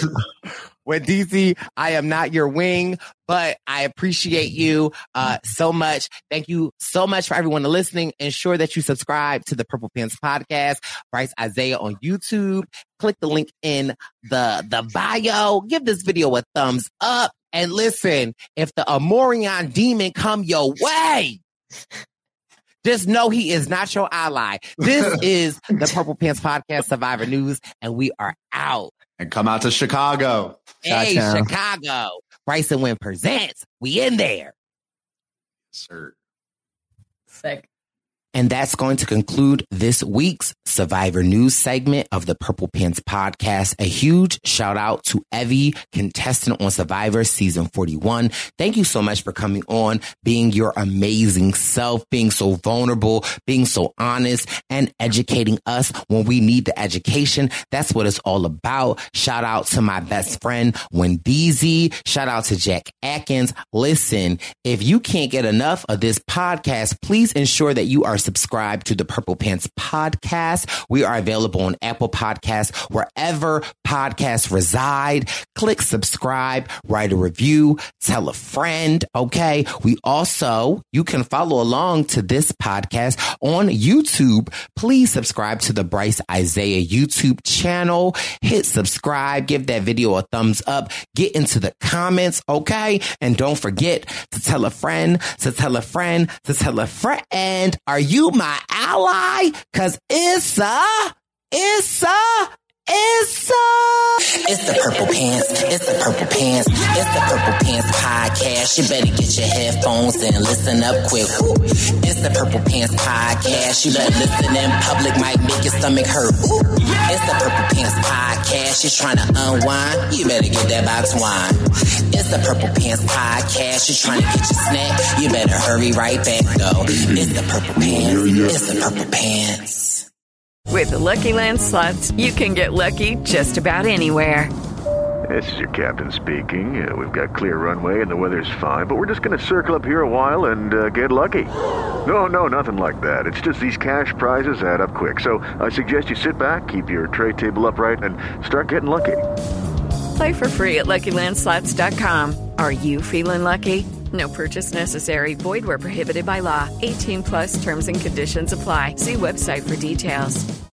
Hello, it is Ryan, and I was on a flight the other day playing one of my favorite social spin slot games on ChumbaCasino.com. I looked over at the person sitting next to me, and you know what they were doing? They were also playing Chumba Casino. Coincidence? I think not. Everybody's loving having fun with it. Chumba Casino is home to hundreds of casino-style games that you can play for free anytime, anywhere, even at 30,000 feet. So sign up now at ChumbaCasino.com to claim your free welcome bonus. That's ChumbaCasino.com and live the Chumba life. No purchase necessary. VGW. Void where prohibited by law. See terms and conditions. 18+. Hello, it is Ryan, and I was on a flight the other day playing one of my favorite social spin slot games on ChumbaCasino.com. I looked over at the person sitting next to me, and you know what they were doing? They were also playing Chumba Casino. Coincidence? I think not. Everybody's loving having fun with it. Chumba Casino is home to hundreds of casino-style games that you can play for free anytime, anywhere, even at 30,000 feet. So sign up now at ChumbaCasino.com to claim your free welcome bonus. That's ChumbaCasino.com and live the Chumba life. No purchase necessary. VGW. Void where prohibited by law. See terms and conditions. 18+. Okay, round two. Name something that's not boring. A laundry? Ooh, a book club. Computer solitaire, huh? Ah, sorry. We were looking for Chumba Casino. That's right. ChumbaCasino.com has over 100 casino-style games. Join today and play for free for your chance to redeem some serious prizes. ChumbaCasino.com. No purchase necessary. Void where prohibited by law. 18+ terms and conditions apply. See website for details.